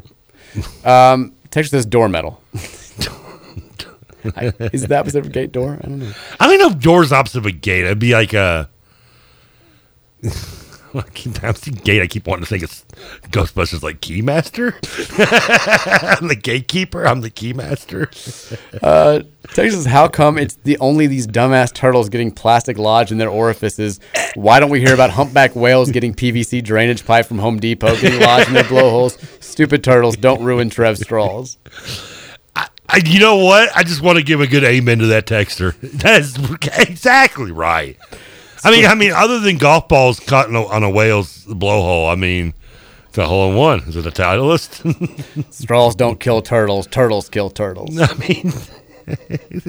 turtles. The ocean's fault. Why are they snorting straws to begin with? Somebody just sent me a picture of a turtle snorting a line off another turtle shell. That's... I want that as my avatar. Oh my God! How am I supposed to move on from that? Texas says, Trevor, this beat is bubblegum, so you have to chew it. Can you teach us how to Dougie? That's the song. It's a rap. The dance. Yes, it teach me how to Dougie. I ain't from Dallas, but I D-Town Boogie. I still can't remember what the name of that damn song was where they did the wheelchair dance. Okay, well, I don't know if I want to know. Are we sure it's not the sprain? No, that was still a good one. Texas says, you telling the story about AC usage in Italy came 2 weeks too late for me. Ooh, I was just there and called the front desk saying the thermostat wasn't working. Turns out it was working just fine, and they were not amused that my American self wanted the room at a cool 65 degrees, or more precisely, 18 Celsius. Cat Daddy. Cat Daddy. There you go. That's great. I just made the intern laugh. That was the wheelchair song. Where about like this? Yeah, thank you. Yes. She knows it? Again. Yeah. Yes.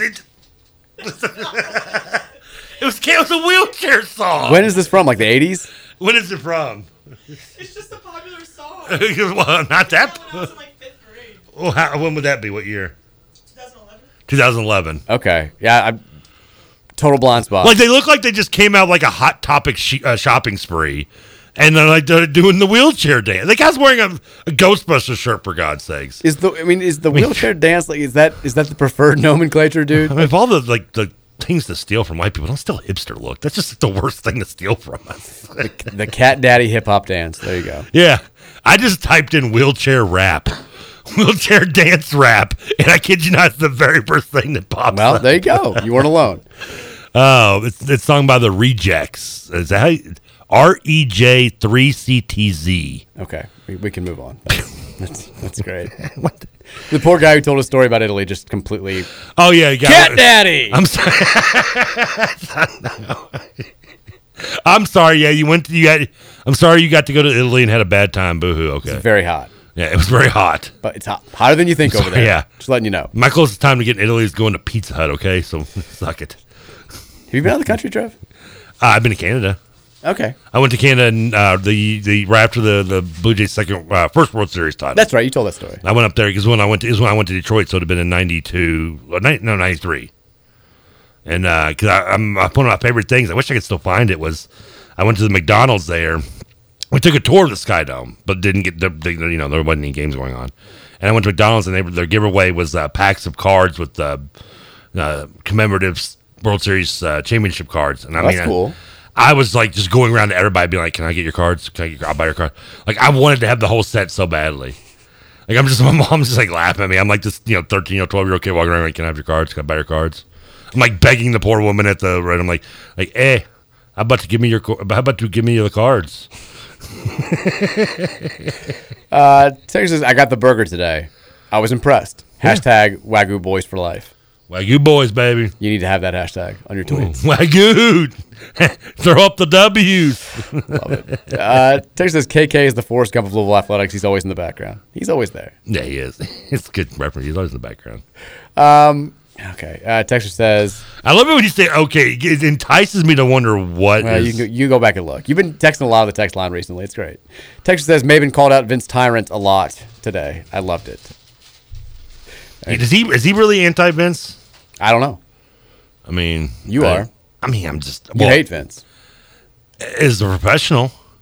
Again, it's not personal, Vince. I mean, you're a nice guy, I'm sure, but I just don't want you, like handling any of my finances or running my businesses or being in charge of my athletic programs. Texas said I should be. I'm calling Dugan Wednesday. I should be allowed to call in and discuss wrestling. No.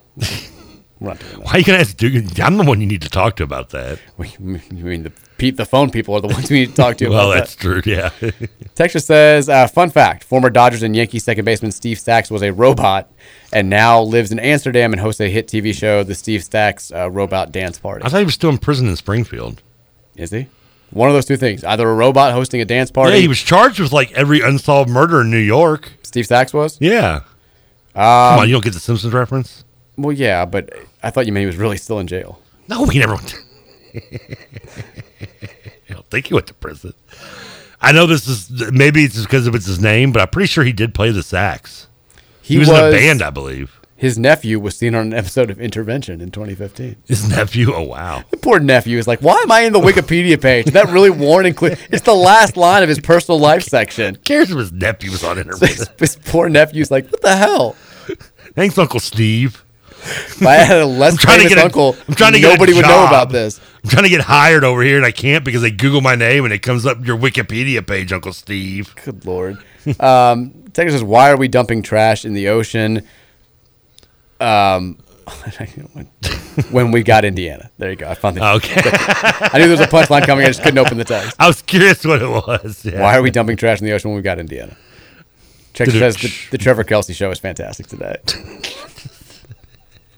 It's taking over. Texas says straws don't kill turtles. I do. I want that on a shirt. By the way, props to your shirt. You talking about me having the AW. You got the West End chest today. Ooh. Shout out to the West End chest team. The West End chest club. Look at intern coming through with a Chick-fil-A straw. All plastic, baby. Oh, well, it's too late for you, though. You don't have anything to drink, do you? No, I got half a drink because the damn straw broke during the middle of it. I'm not kidding you not. It was like, look at this thing. It's like dented up. It's all soggy. Yeah, that's what happens. It's horrible. Look, right when you pulled that thing out, again, right when you pulled it out, I knew it was going to be an issue today. I saw you. I saw the look on your face. I saw it was the paper straw. Should have finished that sentence right as soon as you pulled it out. I knew this was going to suck. I mean, I knew I was leaving myself open. I still had to say it. There's no other way to phrase that. I don't know what I'm doing. On a side note and a better, more upbeat thing, did you get another episode of Stranger Things in last night? Almost. I've got like 25 minutes. Virginia woke up, had to go get her. Yeah. That sucks. Getting halfway through an episode is horrible. I was fading anyway. I've got like 25 minutes left. I'm into it though. I like a couple of my friends are kind of like, I don't know about this. It's darker. I'm not that. It is darker. Like first episode definitely sets the tone, but I'm into it. So far I really like it. But I'm like you though. I know I'm going to be pissed off that I've got to wait when I get to the end. So I'm kind of like, I'm just trying to like savor this. I haven't looked this up to confirm it. I could have swore I read somewhere where like the last two episodes were longer than normal. But I was notified yesterday that, if I don't say give him not only the shout out but the right shout out, he'll probably get mad at me. Patrick Ryan let me know that the last episode's like 2.5 hours long. Okay, I'm fine with that. I mean, that's a movie. But why not just make it like 4 episodes? That's a good point. Exactly. You can find a stopping point, I'm sure. I mean, there's got to be. Yeah, I mean, you have no problem stopping on a cliffhanger. Speaking of having to wait, I started the season 3 of The Boys last night. I've heard good things. Never watched it. I think you would like. I know you don't like superhero stuff, but people have told me that a lot. You need to watch it. I'm trying to tell Dugan to watch it. And I kept trying to tell myself, don't start it, Trevor. Don't start it, because they're on the policy of they release the first 3 episodes, and then each one comes out on Friday every week after that. I've done a couple shows like that, and I think I've made it clear I hate having to wait for shows. Like, why Netflix? I mean, Netflix ingrained in my conscience of watching everything at once for so long, and now they're just taking away from me. Well, you have no patience anyway. You're only child. I do. I have no patience whatsoever. I don't. You admit that. And so, but I broke down last night and I started watching it, and I'm just so mad at myself because the first 3 episodes are just so off. I cannot describe to you the opening scene of the new season. I mean, it's you think Stranger Things is dark? It looks like Sesame Street compared to this. Have you seen? I meant to ask you this the other day because if I was aware of this, I'd forgotten it. But there's a League of Their Own series coming to Amazon Prime, like very soon. Ooh, I don't know if I'm on this. I don't. The previews don't look great. I'll be perfectly honest with you. I know. Speaking to call back to a texter one day asked me if I was going to see the Elvis movie. I watched the trailer for it. It looks like it sucks. The reviews have been terrible. I can imagine the trailer was horrible looking. I have no intention of watching that movie whatsoever, and I love Tom Hanks. Kind of a Tom Hanks reference there for you. That said, I love A League of Their Own. It is great movie. I don't know if I'd put it maybe third amongst my baseball movies, because I can't put it ahead of Bull Durham and ahead of Major League, and though I love those two as well. But it's probably third, and very close third. Tom Hanks, every scene he's in that movie. I know it's a movie about women's baseball, but he steals the show. I mean, we're gonna win. I mean, come on, ladies. Dozens and dozens of people have paid to see you play. I mean, hey, Jimmy, you think if you're any more disgusting, we can pay you more? I can certainly use the money. I mean, it's just every scene he's in, it just steals. Avoid the clap, Jimmy Dugan. That's good advice, kid. I mean, it's awesome. I don't know how I'm gonna feel. Is it gonna be? I don't know how I feel about this TV show ripoff. Doesn't look great. By the way, Jack Del Rio has now put out a statement on Twitter. It's not what Twitter is. Walking back the dust up comment. In what way? Saying, I made comments earlier today in referencing the attack that took place in the United States Capitol on January 6, 2021. Referencing that situation as a dust-up was irresponsible and negligent, and I am sorry. He then says, I stand by my comments condemning violence in communities across the country, blah, blah, blah, blah, blah. I mean, the dust-up. I mean, calling it a dust-up doesn't mean you're condemning violence, though. I mean, measures downplaying the amount of violence. No, that's not what he's saying. He made other comments about, like, he's like, they're rioting. He's talking about the comments that he made about the riots across the country and all that stuff. Like, I stand by peaceful protests. I fully support those. I love respect, blah, blah, blah. Basically, like, don't fire me over this, please. Where's he working? He's a coach. Is he coaching? Is he assistant coach somewhere? No, he's he's with the Saints, isn't he? He's not the head coach. No, isn't he the coordinator? He might be. I didn't know. He was in front of the media today. He's Washington. That's right. He's the Commanders.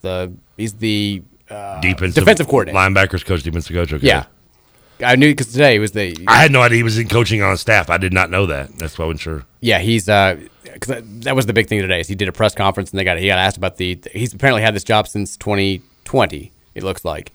There you go. And he's like not even near the top of the ladder of like controversial things involving that franchise. He could just call it a dust up and a misunderstanding, and he still wouldn't crack the top 3 or 4 of that franchise. These people. I mean, Dan Snyder's to run him out on a rail. I mean, that's who's going to Jack Del Rio and they're like, you got to apologize for this. It's like, really? This. Of course, I mean, the thing is they're making Snyder. It wasn't until he messed with their money. The other owners are like insensitive, yeah. Sexual harassment, yeah. Par for the course. Yeah, that comes. It just comes with the day-to-day operations of an NFL franchise, right? It's the NFL. Wait a minute. You held back on your money and our sharing You're out of here, dude. Dude's got to fall. Got to go down. Gotta go. Let's take a break. When we come back, we'll wrap the show. More of your texts at 502-414-1450. We'll preview tonight's NBA Finals Game 3. Who will take the lead in the series as they head to Boston for the first time? All that coming your way as we wrap up the Mike Rutherford Show here on 1450, The Big X.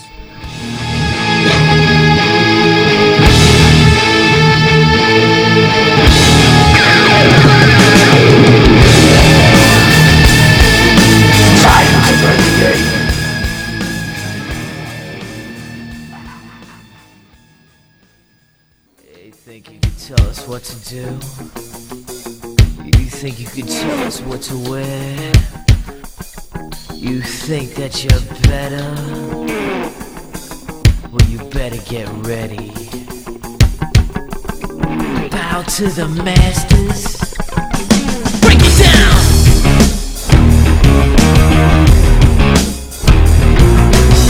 They generate into something new. We just got tired of doing what they told us to do. God, still a beat. Still gets me excited. This is most wrestling fans know this, but did you know Degenerex came off with just the cusp of a Bret Hart promo? Did not know that. He was just he was feuding with Shawn Michaels at the time. They famously hated each other, both on camera and off the camera. And he was mocking Bret. It was post the Sunny Days promo, is known as, when he accused basically Bret Hart for sleeping with Sunny. And he said, I'm not going to follow your degeneration acts and your degeneration and degenerate acts and your degenerate lifestyle. And basically kept using that term, and that's when they became Degeneration X. Fun wrestling facts with Trevor Kelsey. There you go. On your nice little facts on your website. Wrestling is sometimes the best things are all created naturally without preparation. People say that all the time. Say it about me. That's how I go into this radio show every day. Do you think I'm prepared to talk about turtles with straws up their noses for 2 hours? Trevor actually has a lengthy outline that he has, it's like a flow chart that just precisely navigates how he's going to handle every single show. For a second there, I saw glittering behind you. I was like, is something on fire? There's a candle lit. I was like, oh my God, what's going on back there? A candle. Somebody lit a candle. I was like, I just saw the flicker. I'm like, is something burning back there? If that candle can smoke in here, why can't I? The Louisville baseball team, they have left. I don't know if they've arrived yet. I know they left a couple of hours ago for College Station. They did their final media sessions today before leaving Louisville. We've got odds for the College World Series. This is via DraftKings. Tennessee, overwhelming favorite, the number one overall seed to win this thing at plus 150. Where would you get? We got 16 teams left. Where do you think that Louisville is right now out of those 16 teams in terms of odds for most likely to win the CWS? Well, nationally they're ranked 12th, if I'm not mistaken. You're correct. I would assume that they're probably maybe lower. I'm going to say 14. 12th. Yeah, well, that's just a clever number, right? No, but also, I mean, some of the national seeds ahead of them got eliminated, so it's not like if you're doing true. Yeah, I didn't think about that. If you're doing this based on just the overall seeding before the tournament started, I think they'd be like 8th, because I think 4 of the seeds above them have been eliminated, but they're 12th.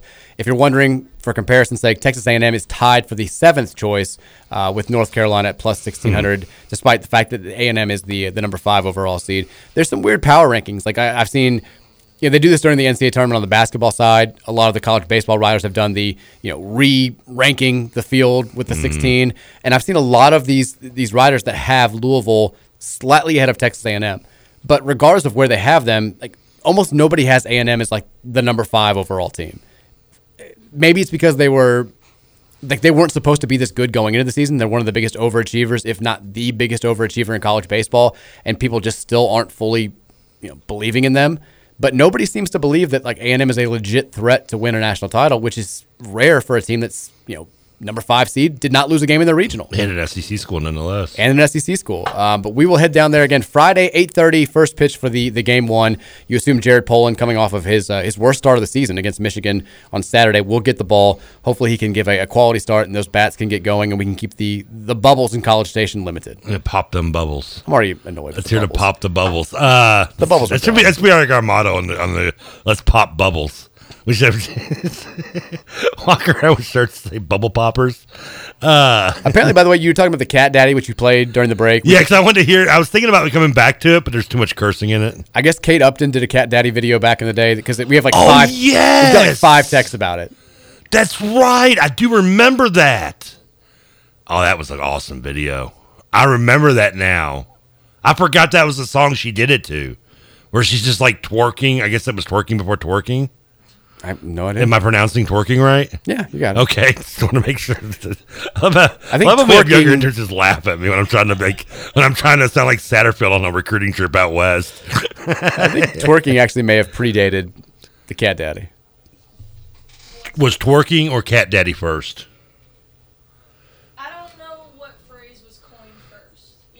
Okay. I feel like twerking was like a big thing in like 08, 09. I could be wrong about that. But see, I thought twerking was like when like what's her name? The girl that went Miley Cyrus. Miley Cyrus, thank you. Like I thought she's like that's when I first heard twerking, and that was in like I guess that was around the same time, 11 or 12. It could have been a little bit So after. it was around the same era. All that kind of it lumps together. I doubt she was, but the intern said she wasn't the first to do it, and I doubt she was, but I mean that's the first I heard of it because I'm not the hippest person. Texas, funny story. Dugan is very good friends with my cousin, and growing up, I thought that Dugan was a relative of Andre the Giant. It's my favorite text of the day. Wow. For those that are picturing Dugan right now that have never met him, he's not that big. I mean, he's a tall dude. He's a big guy. I mean, he's not like that. He's not massive. I guess. I want to know more about the story. It's an odd conclusion to jump to. I gotta get Dugan's story. I'll tell you off the air. Texas says, has there been any update on the fake home run ball? Oh yeah, that's controversy behind that. I think people are unwilling to shame a 8-year-old boy, so I think it's probably just going to die there. I don't. Not me. Trevor just wants to call the kid out at the start of every show. I mean, the kid wants to lie. We're gonna call him out. It's day 5 of Zach not apologizing, coming clean. 5 years later, every day on the show, Trevor's like, day 6,242. You little snot booger. You tell me the truth or not. Texas says, I keep my AC on 68 at home. AC is cheap. I'll become a paper straw manufacturer before I give up AC. I'm there with you. What do you keep your temperature in your house at? I think we're like 71 usually most days. I mean, it's amazing. I'm at 70. I'm like 73, 74. I figure I would have to be the coldest being the biggest guy here. I mean, I go 70, usually 72 during the day. We'll go 71 at night. But before we had kids, I'm knocking that thing down to 68 before I'm going to sleep. But I never her went. room gets too cold. It's yeah. Even as a big guy who sweats and wants it cold, I never put it in the 60s. I mean, then again, I'm also the one walk around in my underwear only too. Or you're probably wearing like those clothes. Not that like is that big a difference in wearing clothes. Yeah, you got that big giant thick T-shirt on. Texas, Damian Lee's NBA career has been a disaster. The last time he's been impactful on the court was his senior year at Louisville, which was 6 years ago. Well, I mean, the fact he's on a roster. Nobody thought he was going to be on an NBA team. Yeah, the fact he's made a roster and made one to where he actually contributes sporadically, even at best. I mean, he averaged makes the fact his pro career a success. He averaged almost 8 points per game for the best team in the NBA. The team that's, probably going to win the NBA title, or at worst, is going to be the NBA runner-up. I don't know how you can term that a disaster when nobody thought he was ever going to make an NBA roster. I'd say he's done pretty well for himself. Yeah, I mean, he could have just done this his entire career. That's been over how many years now? At least 4 or 5 seasons. Even if that was just one season, yeah, it would have been a success because he played 4 seasons at Drexel or 3 seasons at Drexel. I mean, yeah, I liked it. When you watched him in Louisville, you thought he had an NBA game, but I still didn't think he was going to make an NBA. And you know what? If you want to be like, well, he only got his foot in the door because he's got something in Steph Curry's sister. That's fine. He's taking advantage of it. That might have got him in the door, but it sure as hell didn't. I mean, he himself kept himself there. Of all the that's it himself. He kept. You got whatever. You're good. Of all the Louisville players that I've talked to on a personal level, he might be the nicest. The just most down to earth. That's why we had straight up nicest dude. I hosted a radio show with him one day. He filled in. Was awesome at it. I will be a fan for life. I was a big fan anyway, but he could not have handled himself better throughout all that stuff in 2016 when he easily could have been and probably should have been more pissed off than he was. He's just a very, very, very cool dude. The type of guy that you want the players to be like when you actually meet them in person. Texas says, Yin Yang Twins did Whistle While You Twerk back in 2000. Twerk came way sooner. Twerk some. Yin Yang in this thing. I've heard of the Yin Yang Twins. I just couldn't tell you anything about them. Do you want to play the Whisper song one time? I don't know what that is. Careless Whisper? Most inappropriate first line of a song of all time. We'll put money on that. Of Careless Whisper? The Whisper song by the Yin Yang Twins. Oh, I'm no clue. Is that the worst opening lyric ever? It's very dirty. How dirty? pretty dirty. Text says, yeah, Trevor, the knockoff Ant-Man opening scene scarred me. You'll have to tell Mike on that. Oh, no. Yeah, this person knows what I'm talking about. I have no idea. I mean, I don't know a way to describe it without, like, I don't say spoiler, but I'm telling you, I can't do it on the air. I'll give it to you off the air. Maybe it's a slight spoiler, but by the time you actually watch the show, you'll probably have forgotten about it, even though I can't imagine anyone ever forgetting this story after they see it or hear it. People have thoughts about you still walking around in your underwear. Why? At your house. I don't know. I mean, it's a shock. I mean, Texas, I will cut a B if they touch my thermostat and turns it up over 68 a night. Yeah, I'm very particular about the thermostat. 70 is the lowest I can get to now. I would go lower if I could, but Virginia's room gets way too cold. And I feel bad when I go in there in the middle of the night. It's like just completely frozen. Are you now looking up Ying Yang Twins' Whisper song? This isn't the song Wait, the Whisper song. This isn't bad. You may not be looking at the same lyric that I'm thinking of then. Hey, how you doing, little mama? No, okay. That's the song Wait, sung by Ying Yang Twins. This is the Whisper song. I'll show you what I'm talking about in a second. I mean, I think a few lyrics down is what you're maybe talking about. I thought that was the first lyric. Or you sing Mind If... No. I'm thinking of, I take it back. The song is David Banner Play. Wait a minute, how is that even in the same realm of possibility as the Whisper song? Because it was the Whisper rap era. So it's not that you're just talking about a form of rapping, not the actual name. Yeah, of the Whisper song. rap. It was, again, you were off the grid during this time. This was like 2003, 2004. Yeah, I don't think I missed much today. Well, no, but you can you can go ahead and look up David Banner Play. All right, we're up against. We got to get out of here a little bit early today. NBA Finals finally back after like 5 weeks or however long it's been. Game 3 tonight in Boston. Warriors on the road. ABC 9 o'clock. Celtics are 3.5-point favorites. TK, who you got? Oh, good Lord. Yeah. Oh, what was this question again? Warriors, Celtics, who you got? It's in Boston. I'm going to say Boston gets a win tonight. I'm going to say... last win of the series, but they get a win tonight. I think Warriors win tonight. Boston gets game 4. Warriors win the last 2. That's what I'm saying. But I'll say they win tonight. Steph Curry goes off. This is the Steph Curry going absolutely nuts game where he solidifies himself as this is the year that he gets Finals MVP. That's my prediction. There you go. You just read the lyric. It put a smile on your face. I'm glad that you're happy. Shout out to David Banner. Shout out to everybody on the Thornton's text line. Enjoy your Wednesday nights, everybody. Enjoy the basketball. Enjoy whatever you're going to do. We'll be back tomorrow, Thursday, 3 o'clock, right here on 1450 The Big X.